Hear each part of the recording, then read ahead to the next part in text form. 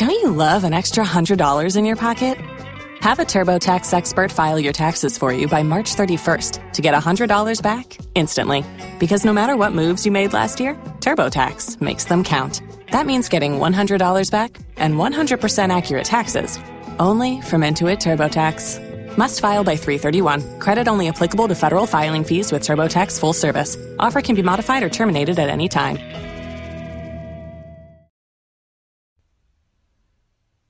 So, you want to hear a story about the power of a mother's love? Well, this woman, Olivia Mabel, owned a ranch with her husband in Salina, Texas. They had a little boy named Aiden, and the little boy drowned on the ranch. Of course, you know there's no greater grief for a mother than to lose a child, and I guess her mainspring broke. She pushed away everybody, her friends, her church. Eventually, even her husband left her. She went off the grid, literally disappeared. And then, more than 2 years later, the 911 operator in Salina got some emergency calls from the Mabel Ranch, with nobody answering on the other end, just dead silence on the line. Cops went out to investigate, but nobody answered the door, so they broke it down. Everything inside looked abandoned for years, but the call had clearly come from the house, so they started searching room by room. Didn't find anything but cobwebs until they got to the little boy's room. And that's where they found her. Mama Olivia was dead. It looked like she'd been dead for months, curled up in a rocking chair and clutching a stick figure doll that I guess was supposed to look like a little boy. And they found her in front of, I swear to God, an altar she'd made to the kid, his ashes and photos, flowers, a teddy bear. And she'd written him letters. But the creepiest part, they found one dated that very night, the night of the calls. It said, "My Aiden, I'm sorry, I should have never let it get like this. I will not let you keep me, you vile, evil creature. Mommy's coming for you, my sweet Aiden. Mommy's coming." Well, seems to me like Olivia tried to hold on to the spirit of her dead baby and ended up driving herself crazy and dead. Or she managed to bring something pretty evil into the world. Maybe both. It doesn't. Have you heard the story of... And written on the wall. And everyone has the different stories of, oh, this happened to my brother. They start telling you stories of the old. There was this girl. It was back when we were little kids. To find out the truth regarding one of the most enduring tales in American lore. A story behind the story. Because it's just a story. Hello and welcome to the Just a Story podcast. I'm Jake. And I'm Sam. And we're here to tell you a story. Each week we take a look at the stories that we tell over and over again. What our fears and fables, myths and misdeeds say about us as humans. Welcome all of you back, lovely listeners. Hi, you're all my favorite, each and every one of you, especially you. You who are having the no good, very bad, horrible week. I'm sorry, and it will get better. Remember not to fall in love with any prosperity gospel preachers or to get caught up in any pyramid schemes. It's a very delicate time for you, and you just need to stay focused on yourself and think positive. It's an oddly specific horoscope. Cults require members, and I sense that it's a big time for cults right now. I thought they were supposed to be vague. What? Horoscopes? Yeah. Only if you're bad at them. Okay. Well, I don't think we could have thought up any better group of listeners than this group of listeners. You mean imagined them? Conjured them? Yeah. Believed them into existence? Willed them? Willed them. Willed them into existence. Willed our amazing listeners into existence. But we do want to thank all of you for coming back, even if maybe we just thought of some of you. We do want to... In which case, we're sorry. Yeah, well, we do want to remind you that you can reach out to us on Facebook, Twitter, Instagram, all at Just a Story Pod. You can check out our website, justastorypod.com, to find out all of our sources for all of the episodes and find out more information and maybe see some of Sam's artwork. I do artwork. And that's true. That artwork is also featured on some merch from our merch store on the website. That's true. It is true. You can find a link to our merchandise store also on the website, and you can find a link to our Patreon page. And Patreon is where listeners like you can go and become sustaining members of Just a Story Podcast Nation. Is that a thing? Sure. Yeah, sure it is. And there you'll find lots of fun extras like stickers, extra episodes, etc. There's one other way you can reach out to us, and that is the Urban Legend Hotline. And the number for the Urban Legend Hotline is 512-222-3375. You can call and leave us a voicemail telling us a scary story, a joke, a favorite old wives' tale, grandma saying, or this thing your coworker won't shut up about. Whatever it is. We always get some really crazy fun stories on there. So, Sam. Jacob. Back to the story at hand. Okay, what is it today? Let's talk about this cold case. A cold case, you say? A murder. In Texas. Deep in the heart of Texas? Someone clapped. Someone did it. The stars at night.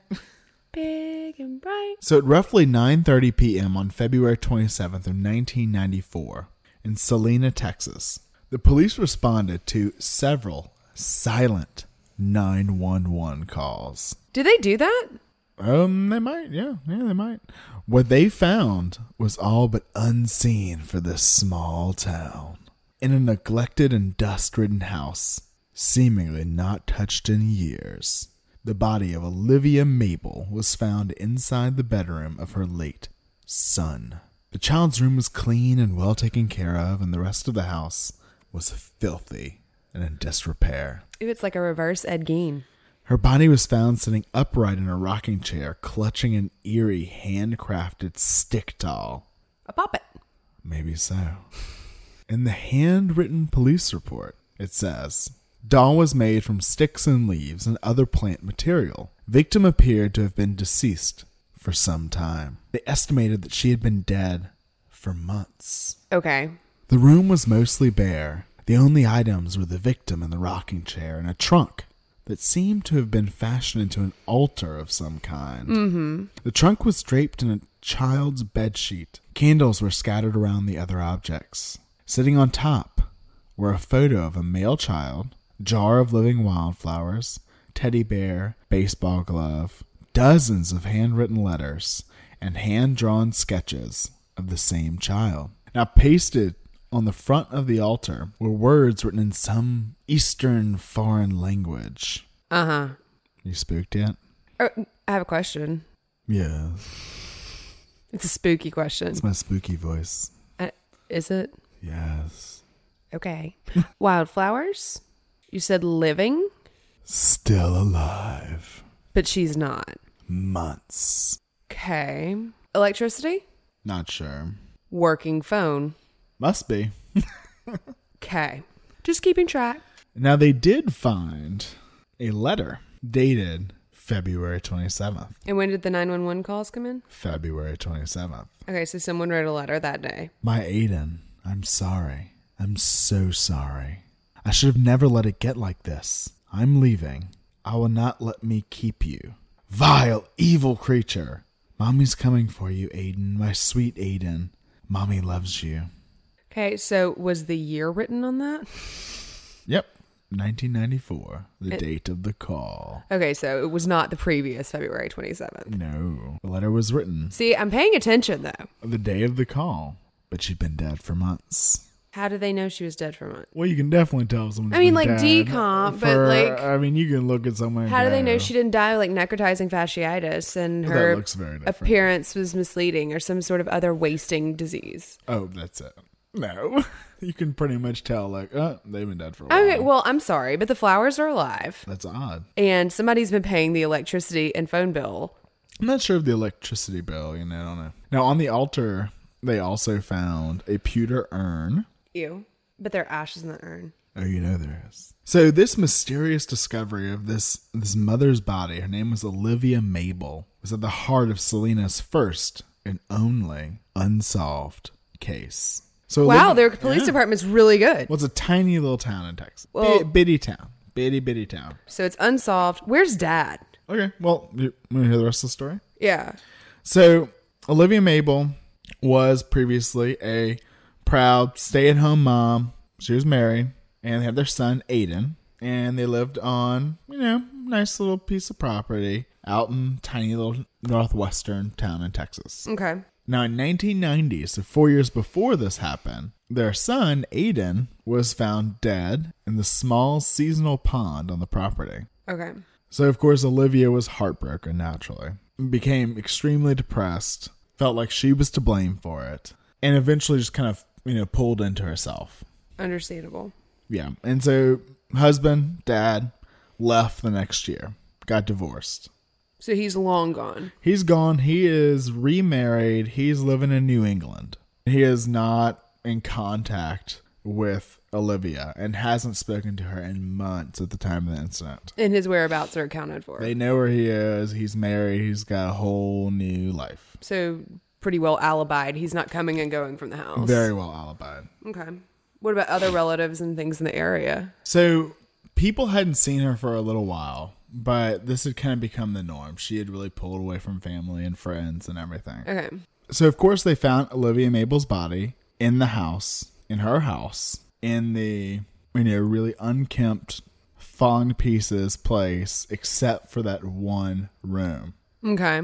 Her son's room. And there is the altar with the ashes and the drawings and the letters and the living wildflowers and his picture. Right. The picture is, of course, of Aiden. This is kind of all over the internet as one of those kind of creepy mysteries, right? There are some real ones. Yeah, real creepy ones. Some really good ones. And so there is a website dedicated to it. Mm-hmm. And there is a phone number you can call and leave a voicemail with any tips or information. Or for your favorite urban legend? Different one. Yeah. So on the website, you can get a little more information on things. There's some documents, kind of read from the written police report. Mm-hmm. There's the death certificate of Aiden, 7 years old, accidental death by misadventure. The best way to die. I thought that was more of a British thing, but whatever. Well, so it's on the website. It says local rumors have become legend regarding what happened to Olivia. The most popular being that Miss Mabel attracted or created something evil. Uh-huh.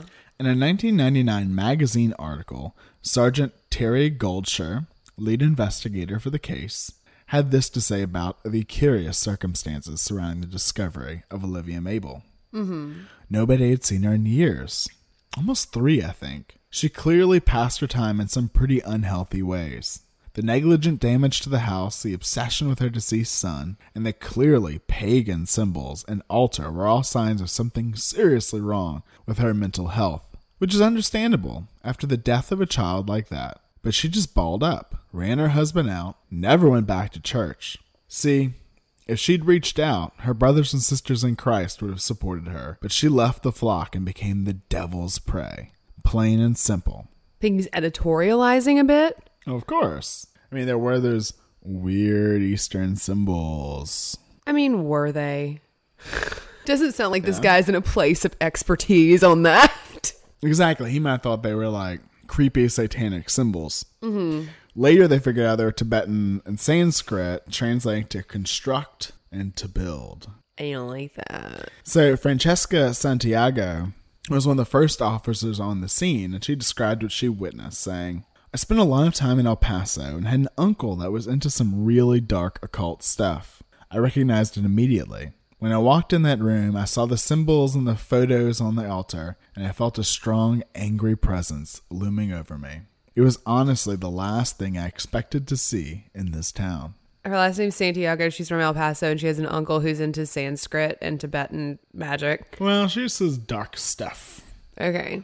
So you can kind of take that at what you will. She said she recognized the symbols. No, she said well, yeah, I guess so. I think she meant like there could have been something, like almost Santeria-y. That's kind of what I was thinking. Okay. Yeah. Something along those lines. Lucky she was there. Right?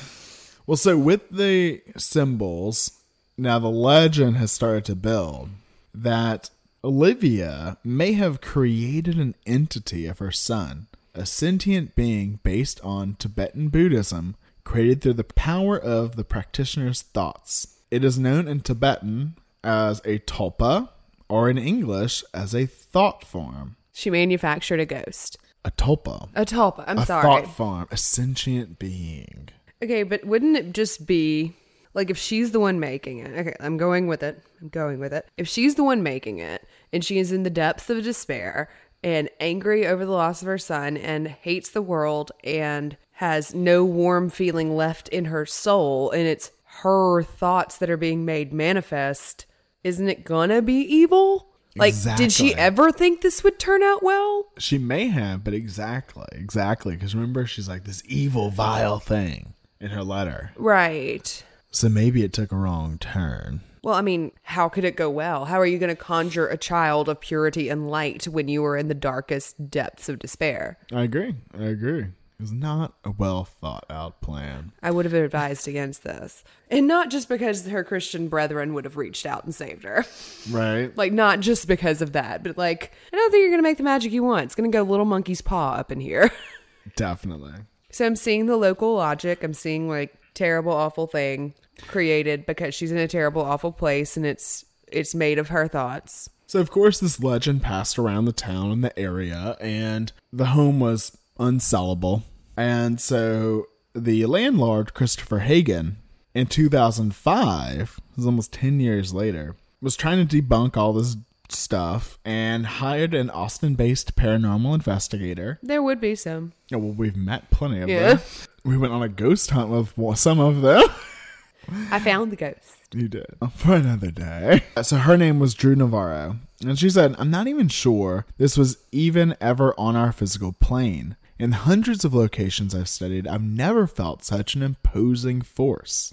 I couldn't breathe. My heart was constantly racing. Its energy kept changing, but none of it felt inviting. Whatever is in there, it's extremely possessive and behaves so erratically, like a jealous child throwing a tantrum. As far as I'm concerned, the house and the entire property should be avoided. It needs a serious intervention because I'm not sure what we're dealing with. So, of course, this only added fuel to the fire surrounding the rumors of this tulpa inhabiting the house. Tulpas in Texas, man. What's next?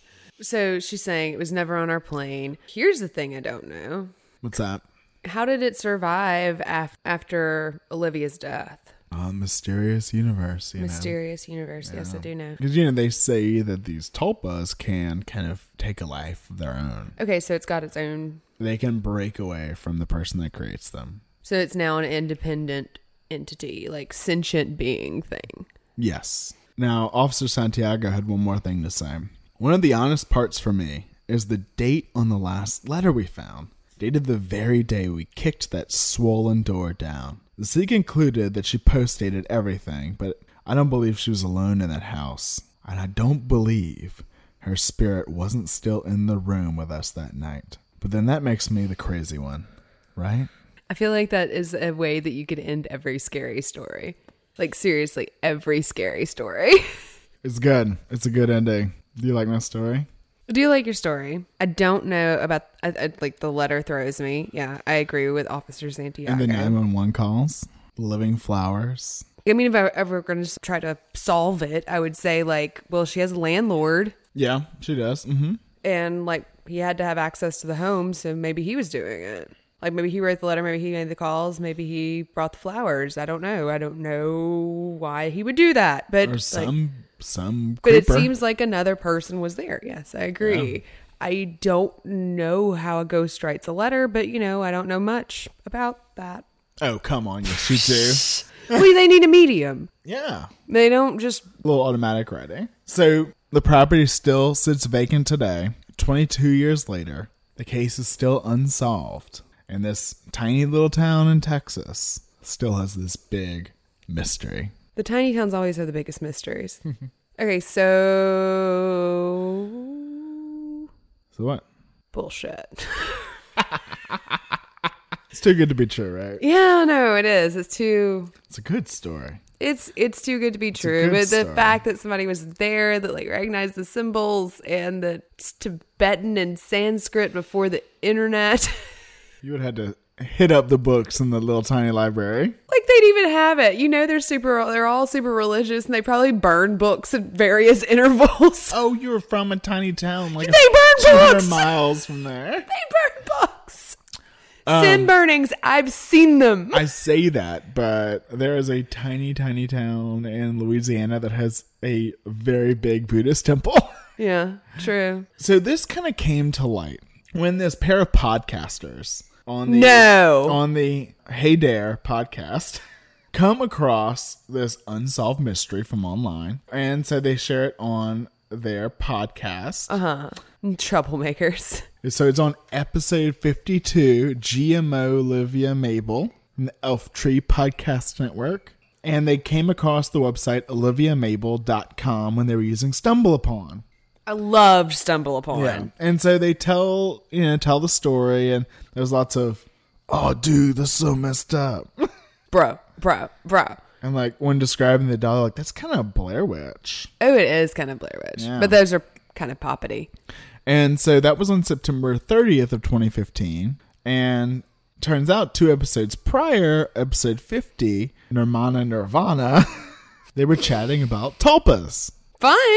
The podcast description says, we hear what they are, how they got to the Western world, and how they were actually affected reality in the case of the Slender Man stabbing in 2014. Slender Man's a tulpa? We'll get there. Okay. And to top it all off, we hear about Ian's imaginary friend Henry and the wolf from Ian's childhood that finally got him.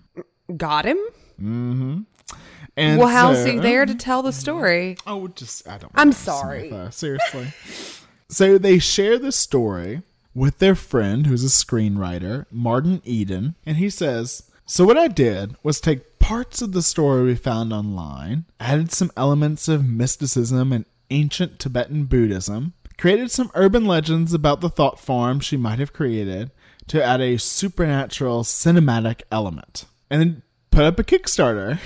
Oh, shit. To help fund a short film that they could use to, try to create a feature film. Goal was $10,000. They did not make it at all. Oh, well. I mean, like $2,500. It's a good idea. It is. And the little like test footage they did, it looked good. Yeah. Like it really did. I'm surprised. Like it just didn't get viral fast enough or something, because this story has become all over the internets. Right, but without the screenwriter bit. Right. Well, that is from the Kickstarter video, which is still online. So it did get write-ups on some of the kind of horror websites, the Lineup, which we both like, Dread Central, which is a pretty popular horror website that I read sometimes. But, it just didn't make.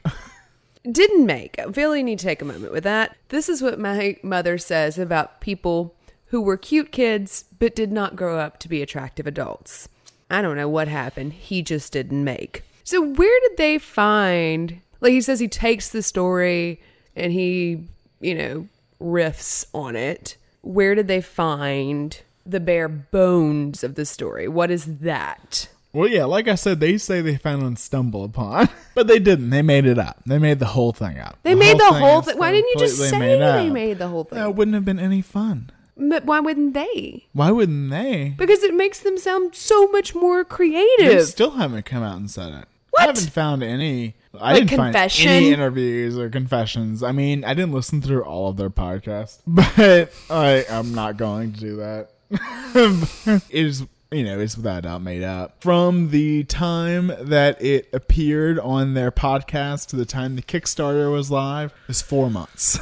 Yeah, no one's ever written a screenplay in 4 months. Oh, and film test footage. No one's ever filmed test footage and written a screenplay in 4 months. Like, that doesn't already make movies and do this all the time. And they also, so they created all the websites. They created the oliviamabel.com, and they created the number where you can call. They created a bunch of, audio clips.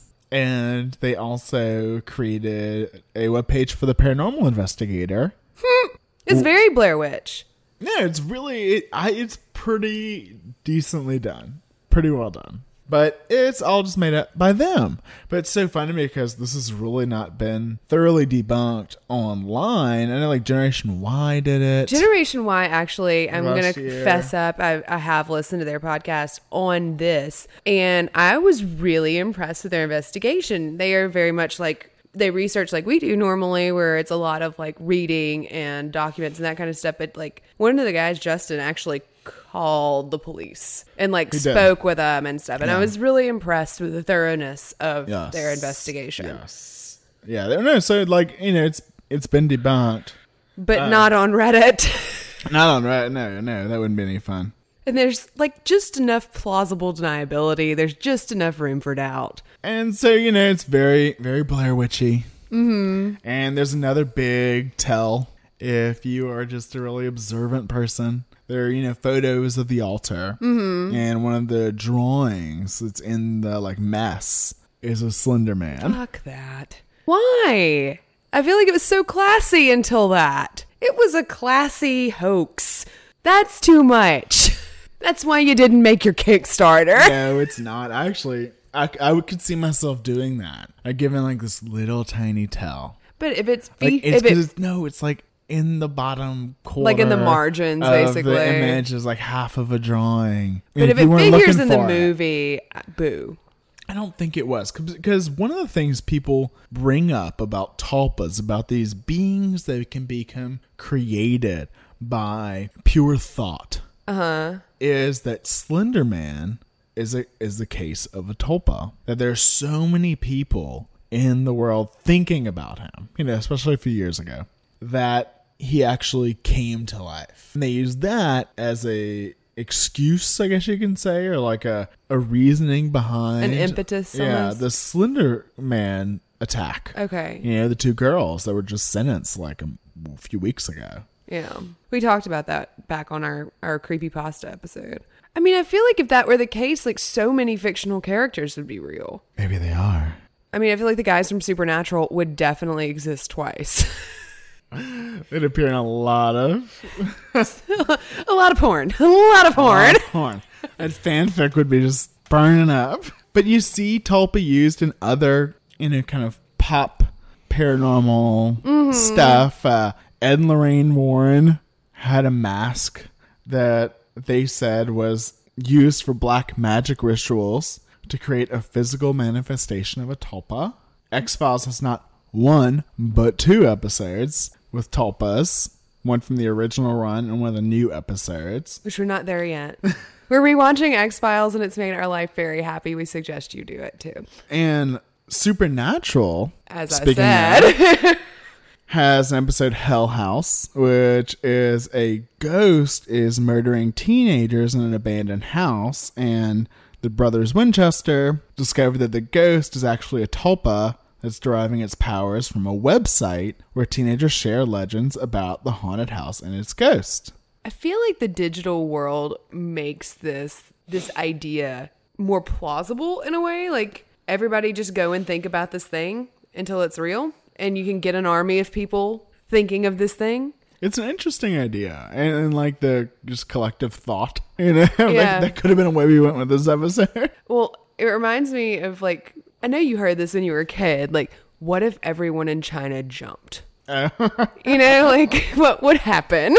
But, in that episode, they still keep framing around this Tibetan Buddhist idea. There's a Tibetan letter painted in the house by teenage vandals to serve as a psychic anchor. And, Sam explains, so there was an incident in Tibet in 1950. A group of monks visualized a golem in their heads. They meditate on it so hard, they bring the thing to life out of thin air. That was 20 monks. Imagine what 10,000 web surfers can do. Well, not nearly as much because they can't concentrate for 5 seconds. And that is the interesting thing, is that it's become this, you don't have to concentrate on it.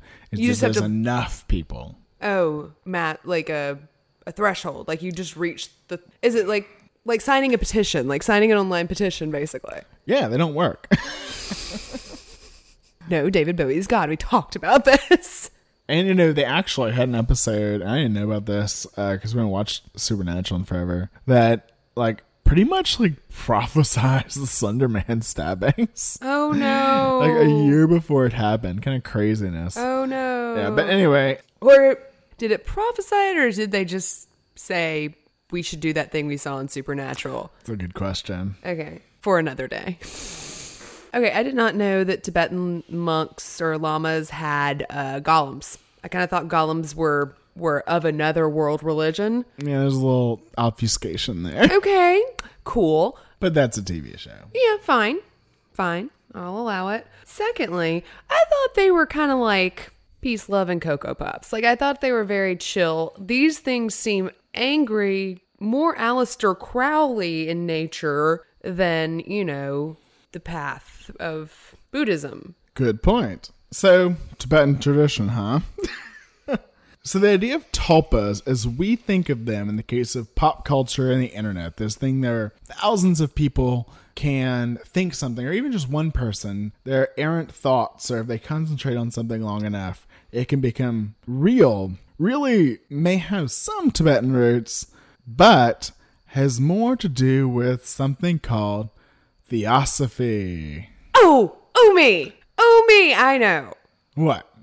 You want to talk about Theosophy? Well, I said like a few episodes back, we were going to get back to Theosophy. Oh, Theosophy is a fun grab bag of just esoteric goodness. Right, so we talked about Theosophy extremely briefly with the Venusians and the UFO religions that came about. And so now we're going to dive in. So I'm going to set it up for you. Thank you. So we've talked plenty about spiritualism. Yes, and that's more my jam than Theosophy, I have to tell you. And we talked about kind of the milieu that spiritualism came out of. This was this great change in world and the United States society. Christianity was really being kind of challenged.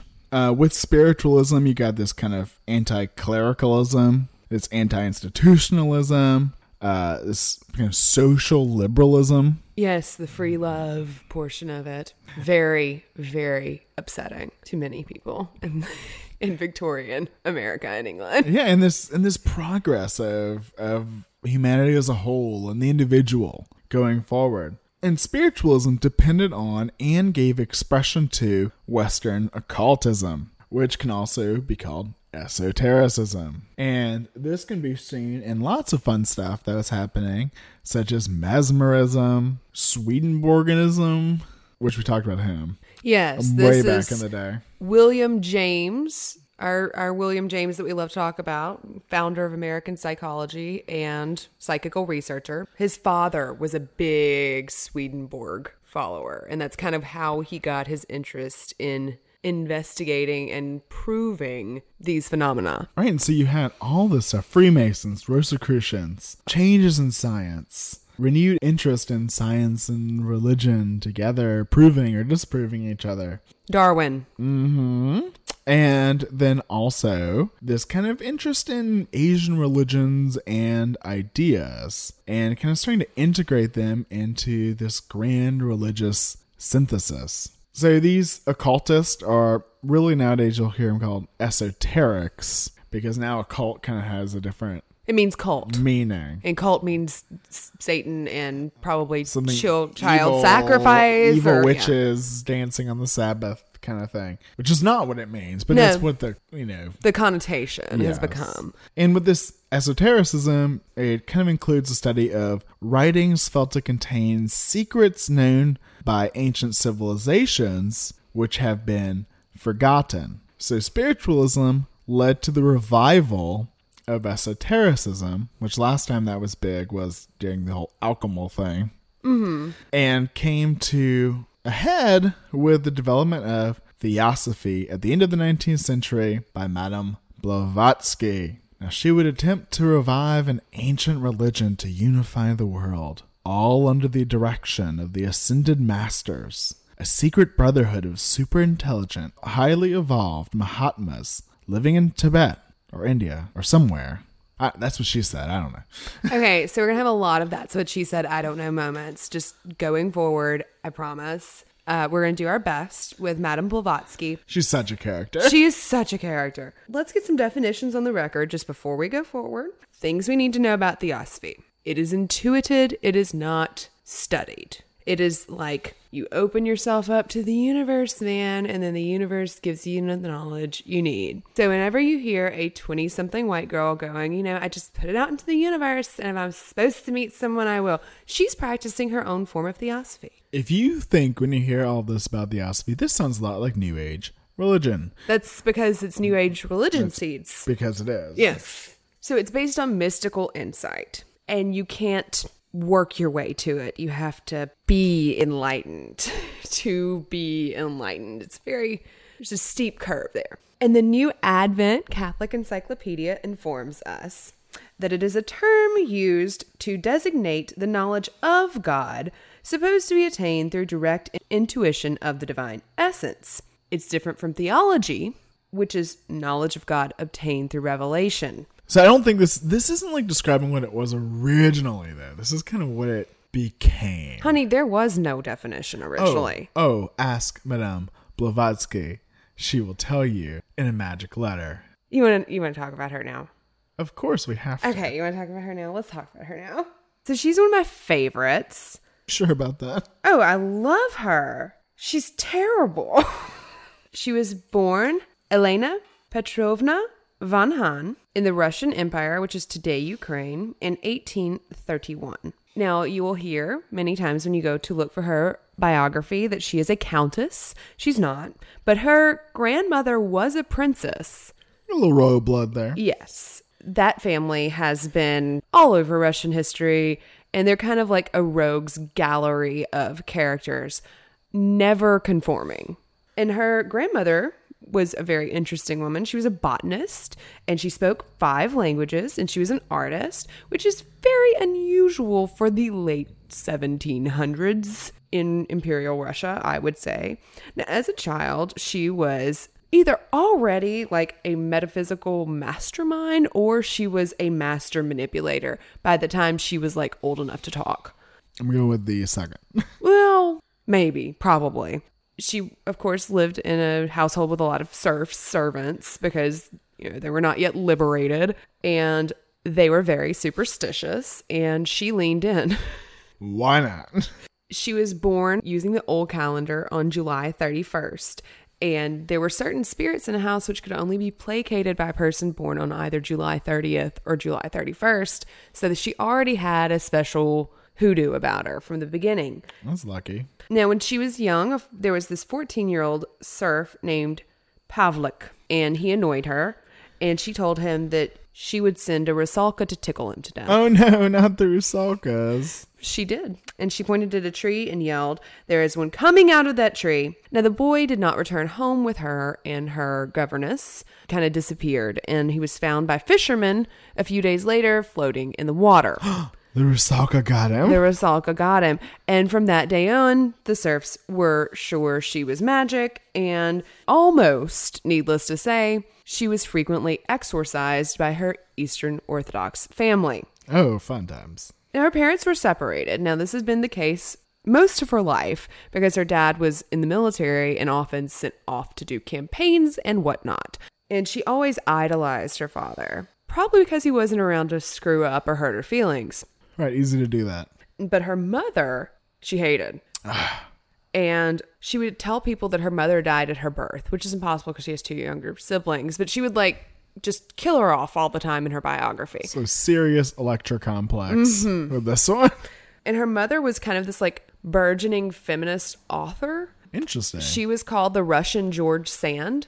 Okay. She wrote and translated and, you know, moved in very literati circles. But she died of tuberculosis when she was only 28 years old. And so Helena, and I'm going to call her Helena. I think it's probably Helena, but it's going to come out both ways. Sorry. Helena and her younger sister, Vera, and her younger brother, Leonid, were sent off to live with Princess Grandma. In a magical castle? Yes. Legit. Were there fairies? Oh, wait, this is Russia? I don't think there are fairies in Russia. I think the fairies kill you. In Russia? The fairies kill you.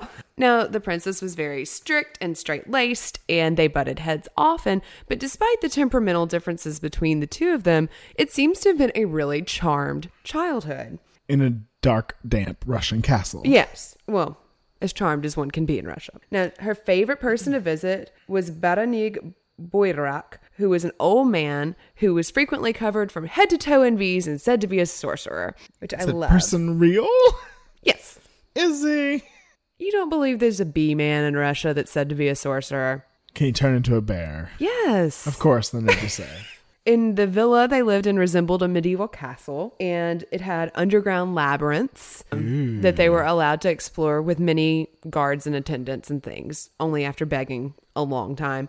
But Elena loved it, and She eventually made herself a little hidey hole down in the labyrinths where she would go to read her grandmother's esoteric books that she'd inherited from that sorcerer uncle who was into alchemy, but that's another story. Yeah, and she also played with a little hunchback ghost boy. That was her buddy. Oh, we're just going to gloss over this. Yes. Right. Well, if I went into detail about all of the crazy stories, we would need a 7-part episode. And there was also a big kind of natural history museum full of taxidermied animals. I think that was also called a parlor. That's Russian for parlor. My uncle had a parlor like that. I know. I've seen the pictures. They're amazing. He was a big game hunter in Africa. Before it was unethical. There were more animals. Until he got there. Exactly. Exactly. Vera kept a childhood journal. And a lot of these stories come from that journal. And she said, each of the stuffed animals, Helena claimed, had taken her into its confidence and divulged the history of its life in previous incarnations. Never can I forget the life and adventures of the tall white flamingo. He had been, ages ago, she told us, not a bird, but a real man, and he'd committed fearful crimes and a murder, for which a great genius had changed him into a flamingo, a brainless bird, sprinkling his 2 wings with the blood of his victims, and thus condemning him to wander forever in the deserts and the marshes. A murderous flamingo. I know. It's the funniest thing. It's a great imagination. Really? I know. But Vera was terrified of the flamingo forever after. I would be. Wake up back, the flamingo's gonna get me, mama. I mean, it's a very different introduction to flamingos than I had, which was animated Alice in Wonderland croquet. So Vera would refer to her sister as the strangest girl one has ever seen. And sometimes when she was writing about her, she would call her just Crazy Helena. Now, her first major miracle of the sainted woman who founded a religion was Tekla Lebernorf. That sounds like a person, not a miracle. Well, you'll see. So every night for years, she said, she'd been being visited by this old woman. And she would come through using automatic writing, which was one of Helena's favorite ways to chat with people who were not alive. And she called herself Tekla Lebernorf. And she gave a very detailed account of her life, her marriage, the history of her daughter, and her thrilling romance, and her son, who had committed suicide, and who sometimes appeared in person to lament his sufferings. Tekla went on to describe her death and to give the name and address of the Lutheran pastor who had administered her last sacrament. And she also reproduced a petition that she had presented to the Tsar, writing it out verbatim, even including a remark from Nicholas written in the margins. Tsar Nicholas. That's impressive. It's very impressive. A lot of this comes from a book by a woman named Marion Mead. I want to give her credit because she has put together an exhaustive and thoroughly researched account of this woman's life, which is not easy to do. She went back and did a ton of sourcing from original materials, and God love her for it. Now, the family learned of Tekla's visits, and they had her... Exorcise. Yes. Not exercise. Exorcise. Yeah, no. And all this time, she'd been longing for her father to come take her away. Of course. And he was absent, therefore perfect. Not like her stupid mom, who was just an early feminist scholar, mother of 3 children, suffering with illness, and dead by the time she was 28. That bitch. But anyway, he came and visited around 1845, and she showed off this mad TL game she had going on with Tekla. Was he impressed? He objected. Oh, okay. But not because it was sacrilegious, because it was silly. It's far too silly. But he did have some of his relatives begin to compile a Russian dossier. I'm not kidding. That's what he called it. Oh. A dossier, not a Russian dossier, because he was Russian. That'd be redundant.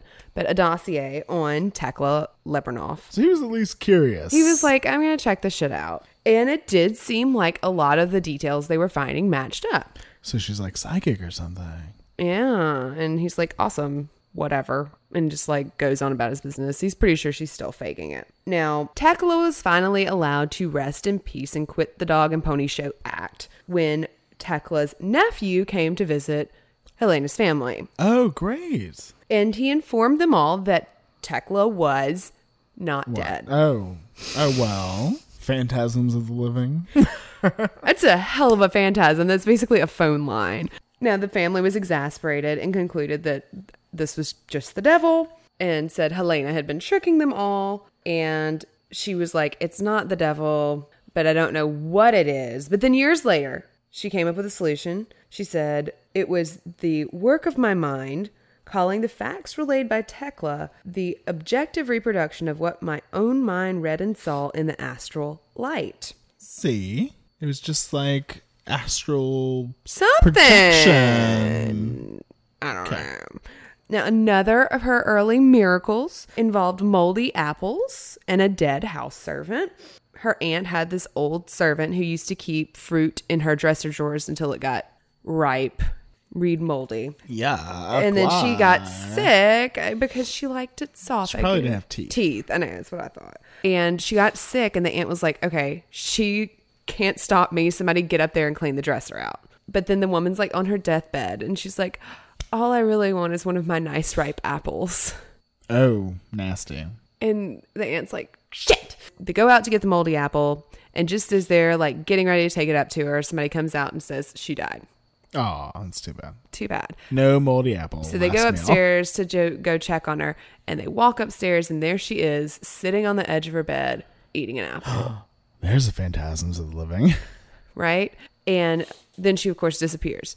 But Helena says it's as if her last thought had been made manifest. Interesting. That sounds familiar. Right. So in the midst of all her occult study, and she was studying a lot, the family was like, you're the oldest granddaughter. Grandma Princess says, you got to get out there and shake your moneymaker. So she's a noble birth.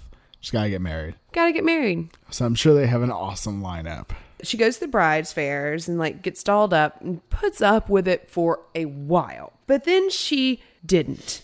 She later wrote, I hate dress, finery, and civilized society. I despise a ballroom, and how much I despise it will be proved by the following. When I was hardly 16, I was forced one day to go to a dancing party, a great ball at the Viceroy's. My protests were not listened to by my parents, who told me they would have me dressed up, or rather, according to fashion, undressed, for the ball by servants by force if I did not go willingly. I then deliberately plunged my foot and leg into a kettle of boiling water until it was boiled quite raw.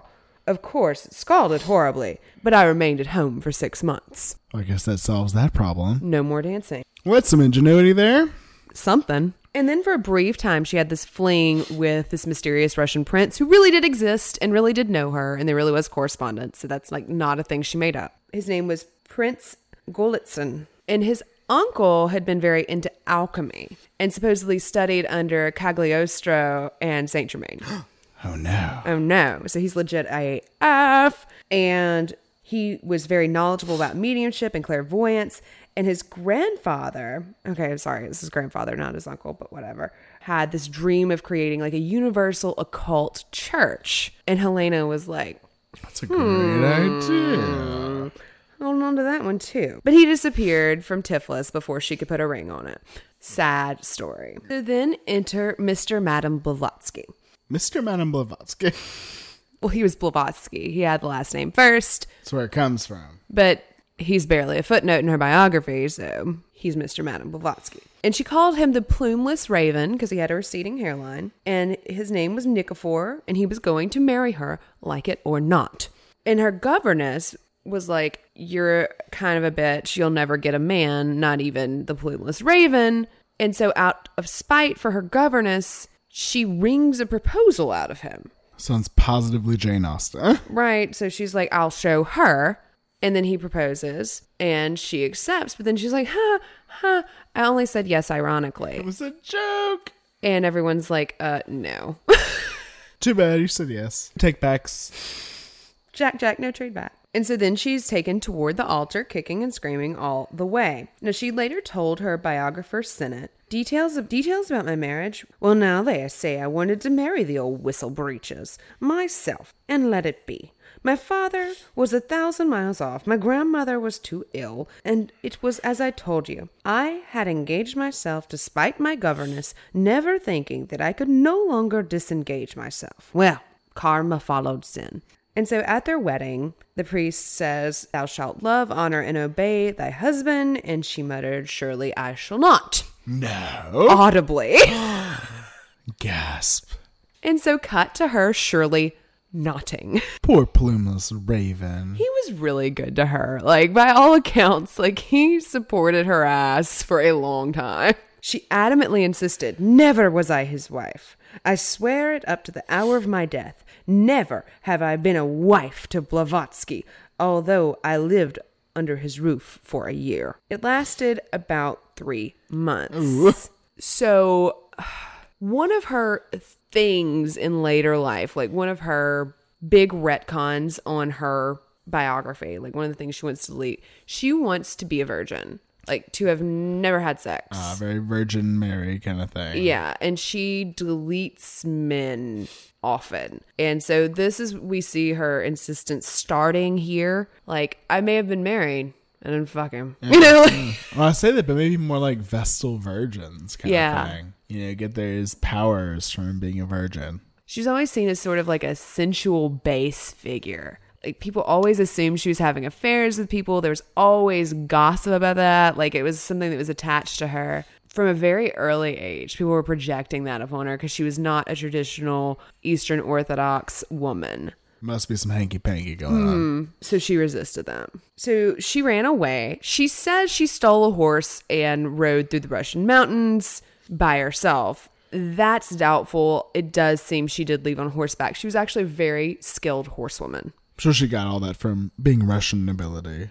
She would not ride side saddle. Of course not. Which is probably, again, how the rumors got started. That's right. She can't be a virgin if she doesn't ride side saddle. Exactly. That's just math. She later wrote, "I, hating my husband in the Blavatsky, it may be wrong, but still, such a nature God gave me. I left him, abandoned him, a virgin. I shall produce documents proving this, although he himself is not such a swine as to deny it."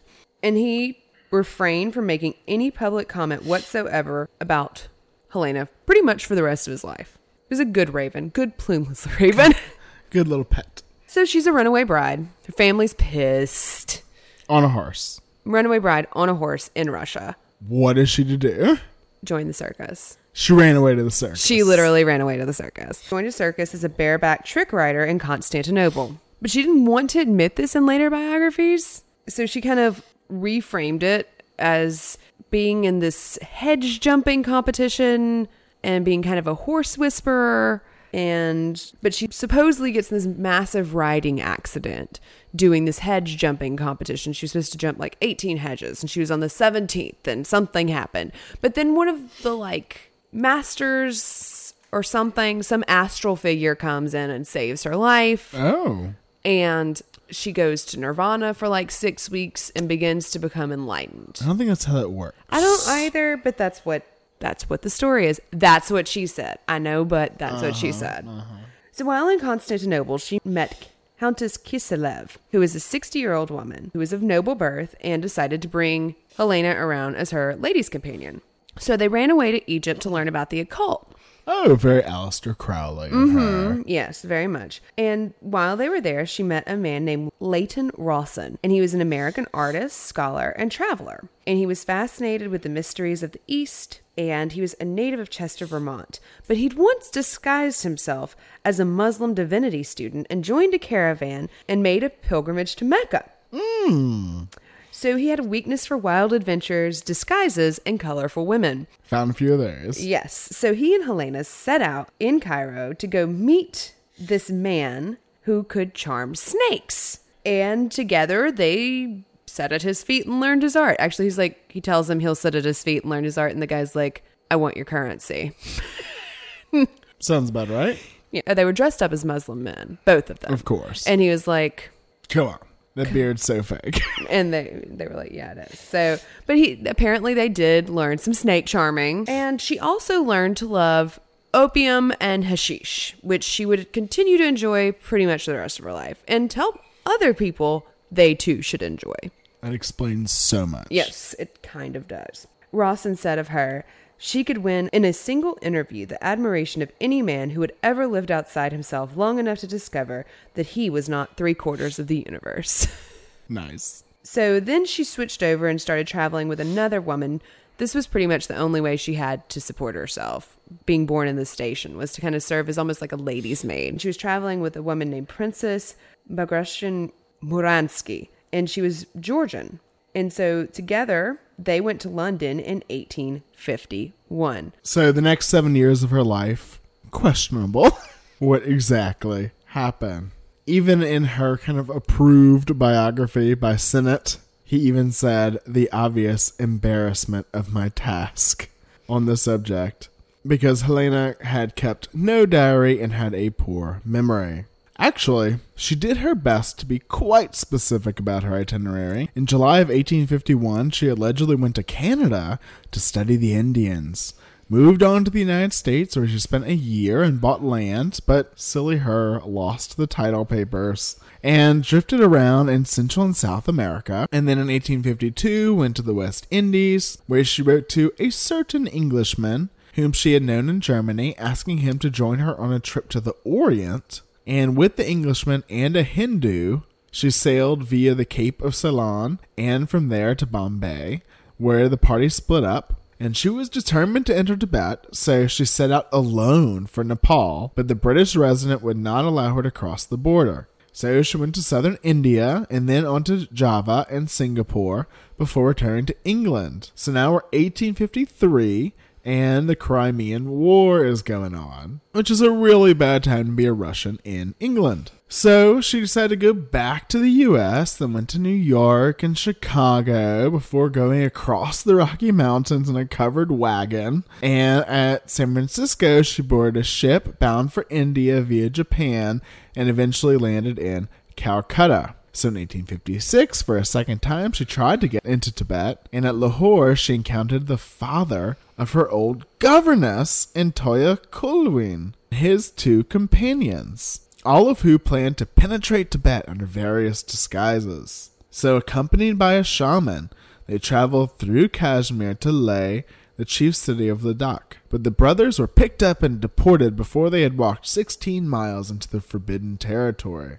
So Helena, wearing a disguise provided by the shaman, successfully crossed the frontier and passed, quote, far on into the generally inaccessible country. Now, after a number of supernatural experience, some frightening, she was rescued by a party of 25 Lamist horsemen and swooped back to the frontier. In India, once more, she was warned by her invisible protector that the Sepoy rebellion would soon begin and that she was advised to leave the country. So she sailed aboard a Dutch vessel and made her way from Madras to Java, arriving in Europe in 1858. This is a hell of a story. Quoth the biographer Marion Mead, unfortunately, none of this seems to be true. Oh, well, that's too bad. She had a great imagination. She really did. It's her strongest asset. So what she was really doing mostly around this time was traveling around with a man named Metrovich. She met him in Constantinople, and he was a middle-aged opera singer. And they had this on-again, off-again relationship that lasted for like 20 years. And he many times wrote her family and declared that they were married, and her family declared that no, they were not. You forgot about the plumeless raven. Whoops. Nevertheless, he would continue to skulk into and out of her life for years. So after cavorting about Europe with this opera singer, her journals from the time are like all about the opera scene. It's quite funny. Like, it's like, oh, that pompous tenor was here again or whatever. But she returned to Russia because she wanted to reconnect with her father and Vera. And she had become quite adept at creating all manner of phenomena by this point. And her dad said it was nothing more than old women's superstition. But his friends, who were taken with her rapping and bells and various mediumistic spiritualist kind of tactics, were charmed, and they asked him if he would participate in an experiment. Okay. They said, go in the next room and write down a question, and we'll see if the spirits will come through and give us an answer. It seems like a good test. And they said, what shall you say, old friend, if the word written by you is correctly repeated? Will you not feel compelled to believe in such a case? And he said, if that happens, you can prepare to offer me as an inmate to a lunatic asylum.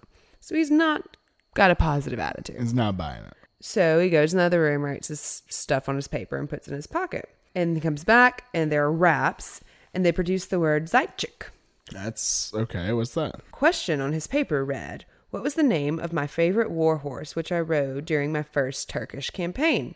That is very specific. And in parentheses below, he wrote Zaitchik.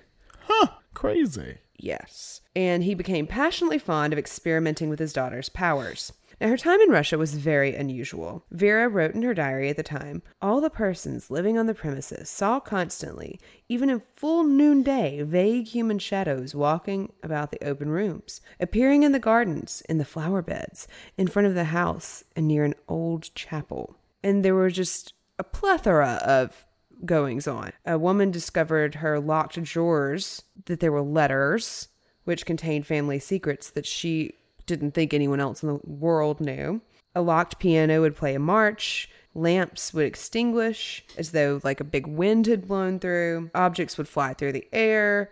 Tables would flip over, as would couches, etc. It sounds like what we call like a poltergeist today. It sounds like the house is haunted, right? Oh, yeah. Well, classic Victorian haunted house. Yes. Well, we will get to some theories about poltergeist later, and I will just say that I wouldn't rule it out. Keep that in the back of your mind. Now, according to Vera, Helena had begun to make distinctions between the different kinds of entities that she would encounter. There were brainless elementals, which were the shells of departed beings, whom she mockingly referred to as spooks. And then there were these superhuman men with whom she was in constant communication, who visited her in astral bodies. So there are parlor ghosts, not dead animals, not that kind of parlor, but there are like seance ghosts, and then there are super smart people that she actually wanted to talk to. They're just like projecting their consciousness or their thoughts to her from some distant, ancient, mysterious land. Right. Like Tibet. Or India. Or somewhere. Yeah. That's going to be key. She even, at this time, reconciled with a plumeless raven for about a year. But then she later wrote that it was not the happiest of reunions. She says, I lacked the patience to live life with a fool, and I went away. She's kind of cold. But she was still living under his roof when she took up again with Metrovich, our opera singer. But he was in the process of marrying another opera singer, so that all had to be kept very much on the DL. And then she got involved with a spiritualist named Meyendorff, and he was friends with D.D. Hume. Talked about him on one of our Audio Dime episodes. I love D.D. Hume. He did not love Madame Blavatsky, and she did not love him. There was some bad blood there. He would eventually out this whole affair with Meyendorff in papers. Oh, he's so bitchy. I love him. But anyway, so she was juggling all of these ineligible bachelors, plumeless raven, opera singer, and this new guy. And it's going to be very controversial to say what I'm about to say. Oh, really? Yes. What is that? She became pregnant. Oh, no. So if you go to her wiki page, even the most basic biography of her, anywhere you read, this is not there. She adopted this child. Oh, okay. She never had a child of her own. But that's very suspicious. Don't be silly. Right. It is. And there are letters from the time that kind of out her as actually having had this child. And apparently there was not even the shadow of a doubt that it could have possibly belonged to the plumeless raven. Well, she never had sex with him. Right. But she was not able to sell that to anybody. So she was kind of sent off to this little village in the middle of nowhere. And she had this child called Yuri, who was born around 1861. And by all reports, she was a very devoted mother. But after his birth, she went into a bit of a dissociative state, and she was sort of astral projecting about like crazy. I don't find this hard to believe. All of this had been incredibly traumatic. None of the men really wanted to own up to being a father. Her family, of course, was horrified. And he was born with some pretty severe physical deformities. Okay. So it was a very traumatic event. In her grief. Yeah. She dealt with this by astral projection. Yes. Okay. But he was always very sickly. But she traveled with him openly. And Metrovich would accompany them sometimes. He was kind of the one that took on the father role. Was he the father? Most people think it was Meyendorff. Who did she say the father was? God, I don't know. Kind of her and everybody else think that Meyendorff was actually the father of the child.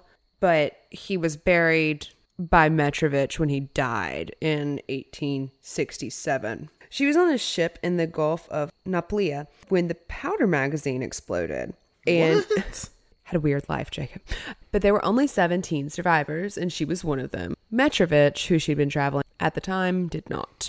So that is how he dies. I'm sure she saw that as just like fate. Oh, one of her protectors like pulled her out of the wreckage. Of you course, know, like, Then she went back to Cairo and bought several monkeys, which I just love. That's the thing that she was like, you know what I need? You know what'll make this better?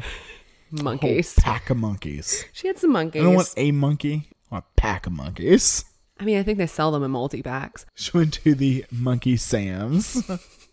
Costco monkey value pack. But then she also got several mediums, apparently also in a value pack. She had a coupon. She hated mediums. She thought they were like deplorables. But she was like, they're stupid idiots. They'll make me their queen, basically. She was never really a spiritualist. She didn't care for that sort of thing. She was more of a philosopher. But she was very good at creating spiritualistic phenomena. And while she was in Cairo and she was kind of at the head of the Society of Mediums, they got caught faking. Oh, no. The other mediums did. That always happens. And the press was unable to make a clear distinction between Helena and these silly charlatans. And she got lumped in the write-ups as having been part of all of these shenanigans. And she was like, never mind, I'll just leave the continent. So she got on her horse and rode across the Atlantic Ocean. I bet she would agree to that. No, but she went to the center of the spiritualistic universe. New York City. She arrived in 1873, and then she kind of pulled a Trump. What? She like called the papers and pretended to be a press agent for herself, basically. No. But she did. She called the New York Sun and was like, let's chat. I've had many adventures. So they print her adventures, sure, without fact checking them. Also without including her name. So it doesn't work out so great for her. Yes. Kind of defeats the purpose. But she was not discouraged. She went on and continued trying to gain entree into this society of the spiritualist elite. And she even met the father of the movement, Andrew Jackson Davis, the Poughkeepsie seer. Ooh. We will come back. One day. One day. And she made her voyage to Chittenden. You know Chittenden. What's a Chittenden? It is a spiritualistic retreat. Oh, that's where they would do like the farm experiments. Right. It was where the Eddies had their seances before they were discredited.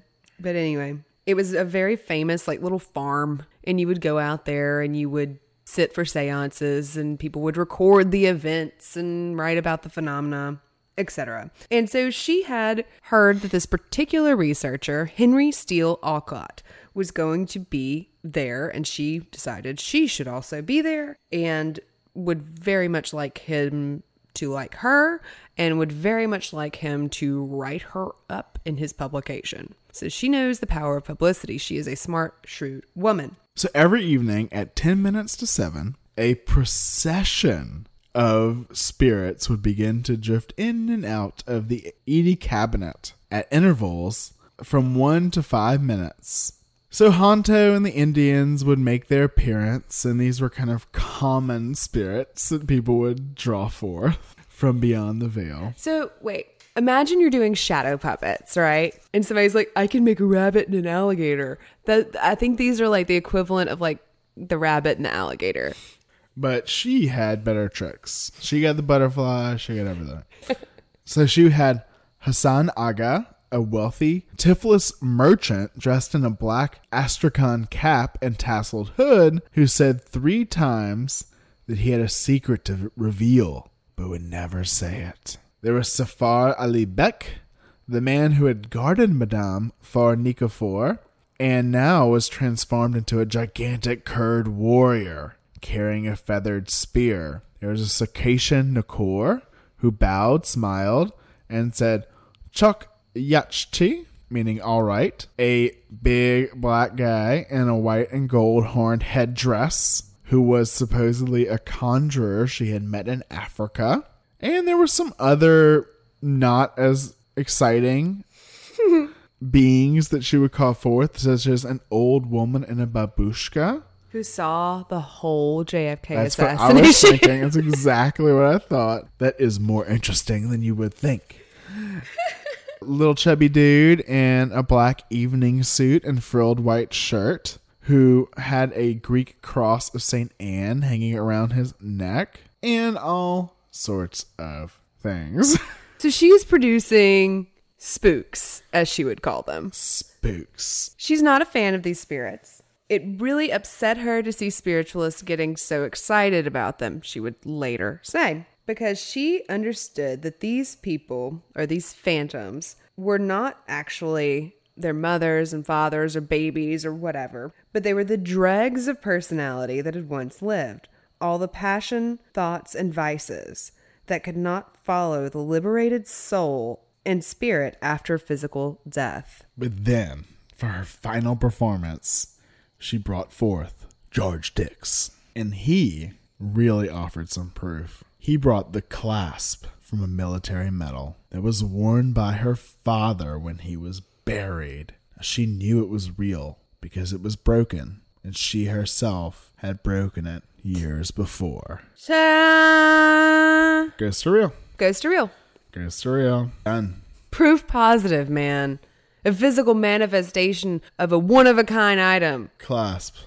It wasn't the medal. No, it was not the medal. It was just the clasp. It was the clasp of the medal. But Alcott loves this shit. All about it. He loves all this about shit. it. And he writes it up. And, of course, writes it up glowingly. But it's attacked by this pesky researcher named Dr. Beard. And he says that he believed he could duplicate any of the materializations that Helena had produced under similar circumstances. And she responds, I do hereby finally and publicly challenge Dr. Beard to the amount of $500 to produce before a public audience, under the same conditions the manifestations herein attested, or, failing this, to bear the ignominious consequences of his proposed expose. And like Houdini peeps his head out of the cabinet and said, what? you got $500? She did not. She did not. I can do. I mean, I'm not doing this right now, but I could do this. He was astral projecting. I understand. Yeah. But she felt pretty safe calling his bluff. And she decided that he was a publicity-seeking headhunter looking for a missionary to eat, a person who went around causing flapdoodles. Flapdoodles. Flapdoodle has never sounded more intimidating than when he's said in a Russian accent. Flapdoodle. It was one of her favorite words. So he didn't take her up on her offer. But she carried on this feud with Beard, and it ginned up some really good publicity.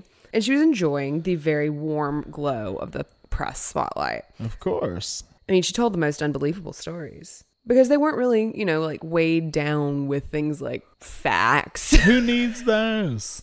The reporter would light her cigarette and he just kept repeating, "That's a remarkable statement." And she'd go, "It's true."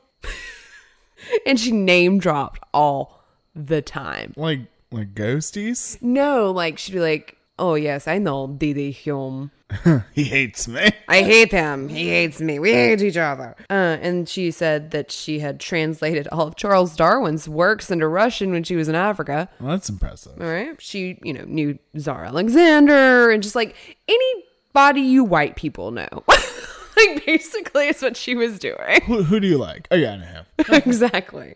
And her star was rising. But she has this incredible ability to snatch defeat from the jaws of victory. It is a lifelong quest for her, it seems. And so she then throws her full weight behind defending these obviously fraudulent mediums, Jenny and Nelson Holmes. Oh, so they were debunked and she's like, no, it's true. Yeah. What'd they do? Oh, God, it was bad. What? So they had the spirit they would conjure from their cabinet called Katie. Oh, it wasn't vaginal ectoplasm. No, it's Marjorie. Because that would be bad, in my opinion. Marjorie did that. Yeah, I know. A different medium.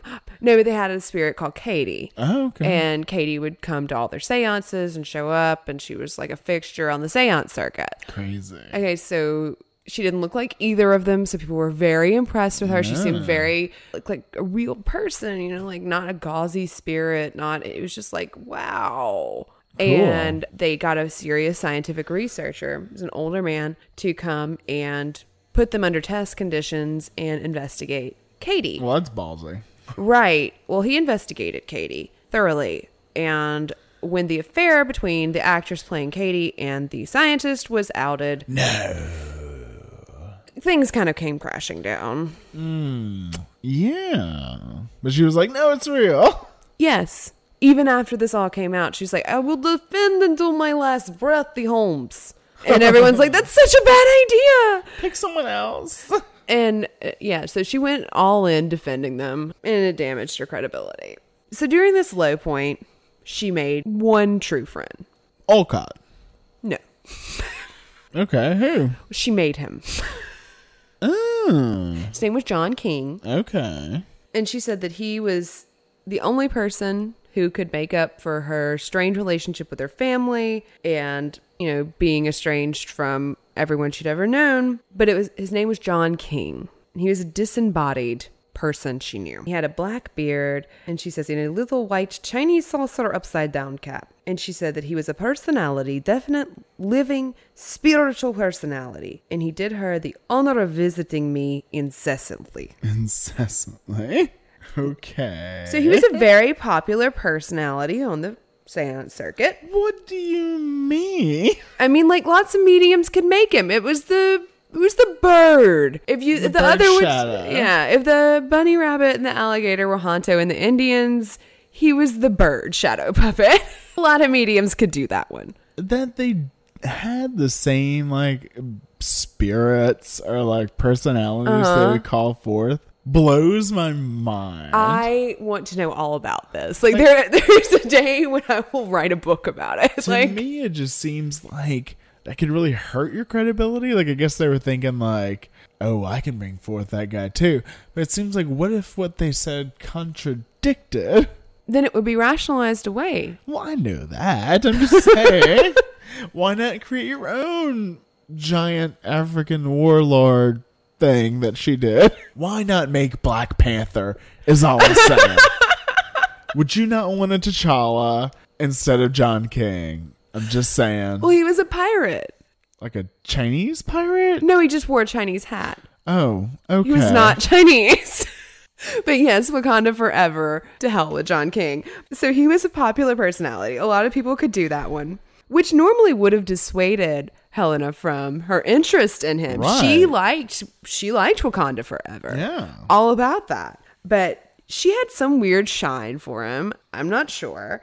And he'd been showing up for about 2 decades at the time that she really began interacting with him. He'd first shown up in the early 1850s to this farmer medium who lived in Ohio. And later he would work with the famous Italian medium Sepia Palladino, who is her own episode. I promise one day she could supposedly make fire. Cool. He was always raucous, and this writer calls him a phantom about town. And he loves to talk about his adventures. And he was very happy to use a Ouija board, so you could have your own John King. Perfect. Everybody gets their own John King. You get a John King. You get a John King. And he came through during automatic writing as well. For more on the idiomotor effect, see our previous episode. And she did not like sharing spirits, but she dismissed all the other John Kings and said that one that was real was hers. Well, of course. She called him Johnny, like had a nickname for him. Johnny boy. Mm-hmm. And he would write notes to Henry Olcott that would mysteriously appear in his notebook that he carried in his pocket. Magic letters. And he also painted pictures on satin and would show up at Helena's seances. He would write letters to her friends and would scare her servants and steal her money. Trifling. Say, no, I don't want no scrubs. Helena did not know that song. But anyway. Yes, she did. Scrub is the kind can't get no love from me. Okay, so then she gets married again to a man named Michael Bettinelli. And she assumed that he was wealthy, but this was less than true. And when Olcott was informed that she had married this man, he assumed that she had done it, quote, in a freak of madness. Helena insisted that they were linked by karma. And besides, he said he would kill himself if she didn't marry him. So what could she do? What can you do? Now, 10 years later, oh, good. The story had changed. It always does. She said that a black wizard. A what? Now, is this a black wizard or a black wizard? Like a bad Like an evil wizard. A malintent wizard with malintent. Of course, not Forrest Whitaker. No. But it could have also been a beast or maybe the devil himself. Something. Just had taken possession of her body and spoken with her tongue. And when she again regained consciousness, she found herself living in the house with a handsome young Armenian who treated her as if he were her husband. I order him off, but he does not go. He declares that I am his wife, and that he has just been legally married to me, married before witnesses, Olcott among them. I remember nothing. I turn to Olcott. Imagine my horror when he confirms it. He was a witness at the wedding, and he signs a register. Was he? Yeah. Olcott really was there, and he really did see them get married. No, she's saying, like, I thought I dreamed the whole wedding. Because of the black wizard. Or beast or devil. Now, within 10 days, she is writing to people referring to John King as her only friend. So the marriage is not fulfilling. She got to look at his checkbook. And she says that of John King, of course, of John King, not her husband. She says I am fonder of him than anything on the earth, and that he's transformed her. Now, she was beginning to kind of get a sense of what she wanted to teach the world. And it was kind of to sing in perfect harmony, like Coke. She feels certain that there is a secret brotherhood that had elected her to be its spokesperson and to carry the message of capital T truth. I like that capital T. Yes. It's out there. But she says that all the secrets of the universe lay hidden from a race that is ill-equipped to grasp the ungraspable. Each century, the keepers of the capital T truth seek someone to act as their agent, and in the 19th century, however unsatisfactory she might appear to others, they had chosen Helena for this exalted task. So we're beginning to get the seeds of Theosophy. We're getting a brotherhood. Yes. And that all the secrets are out there. You just have to be open to them. Yes. And you have to kind of know where to look. Exactly. And that's why I wasn't loving that definition earlier, because it's like, that's not really what it is, because it's like you have to go to the ancient texts. But you also kind of have to read them in whichever way you want to. Right. You could cut them up into pieces and throw them in the air and they might fall down and give you a message. That's, I think, where the intuiting comes from. It's like, it's not necessarily like you study it enough. But it's like the interpretation. Yes. It's a very intuitive interpreting process. Now, the secret brotherhood at this time is the Brotherhood of Luxor. So tell me about the Brotherhood of Luxor. These are the masters. Well, right now. Right now. At this point in time, these are her masters. Mm-hmm. They're real living people, and they're in Luxor, or somewhere around there. Mm-hmm. In Egypt, for sure. They are not just ghosties. No. And they are able to send her information. Yes. Through like astral projection. Basically. Kind of. On the astral plane. Yes. Of their like consciousness. Yes. And they can like talk to her and talk through her. Usually it's writing. Well, yes, I mean. Yeah, like it's usually like automatic writing. Yeah. She doesn't vocalize for them often. It's not like a physical mediumship in that way. But she never really believed that she was their servant. She was like their equal, sent to build a church. Very Jesus-like? More St. Paul, I think. Yeah? More that. I don't think St. Paul thought he was an equal. Elena's no saint. So at this time, she begins to kind of question, like, what the hell is this John King pirate character doing here? He doesn't make sense with my other people. I'm going to have to start working on this. So she says that John and I are acquainted from old times before he began to materialize for every run-of-the-mill medium. Oh, so they're old besties. Yeah, and so, like, I was John Kinging before it was cool. Right. She's so hipster. She is such a fucking hipster. It drives me insane. I got him to propose to me ironically. Exactly. And she'd say, like, he loves me. I know it. And at this time, she's crediting him for saving her when she has the accident. I mean, he was a pirate. Right. Well, no, the horse trampling accident, too. That probably better. And also from the wreck and all of these other things. So he's like this invisible protector that she's known forever. Right, but then eventually he does get replaced with like more dignified seeming spirits. He just kind of gets She just throws them away. Yeah. She throws men and men's spirits away. Oh, she doesn't like women any better. That's true. She is a chauvinist pig. I think she just doesn't like anyone. anybody. But then she becomes estranged from her husband. But then a wonderful turn of events. I know that's shocking. I know. Oh, what could it be? No. I meant that she was estranged from her husband. Oh, no. I meant the turn of events. Yeah. Oh, well, the turn of events is Henry Olcott, you recall? Magic letters. Begins receiving magic letters. Magic letters. Out of nowhere. Well, the first one's postmarked Philadelphia. Well, I mean, someone has to deliver it. But it looks like it could be from somewhere way cooler than Philadelphia. Ooh, it looks very exotic. I'm sure. Philadelphia can be exotic. It's a lot of things. It could be. It's not exotic. I've seen Rocky. Exactly. So there was a thick sheet of paper, which was green, and it was inscribed with gold ink. So someone had their stationery game on point. From the Brotherhood of Luxor, Section the 5th, to Henry S. Olcott. Brother neophyte, we greet thee. He who seeks to us finds us. Rest thy mind. Banish all foul doubt. We keep watch over our faithful soldiers. Sister Helen is a valiant, trustworthy servant. Open thy spirit to conviction. Have faith, and she will lead thee to the golden gate of truth.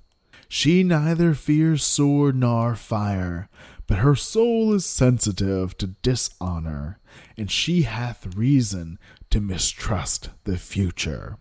Our good brother John hath verily acted rashly, but he meant well. Son of the world, if thou dost hear them both, try. I love this, epic letter. I love the epic letter, and I love that they're like, yeah, they're trying. Just, give them a chance. I'm surprised it doesn't go, also, you should give her all your money. Oh, wait. There's more. There will be more. They're writing, they're like, welcome to our order. Also, excuses for John King and Helena. It's not like Secrets of the Universe. It's like, they're good people. I should really listen to them. But whatever. Henry's, again, very gullible. So he's in hook, line, and sinker. But around this time, Helena slips and hurts her leg. And she's in his house in need of nursing. Lots of nursing. And everything's very hard. And she has no money, etc. But a maid confirms, when he begins to get suspicious, that Madame rose in the night and walked around on her leg, and only during the day does it become paralyzed. She's a randomly British nurse.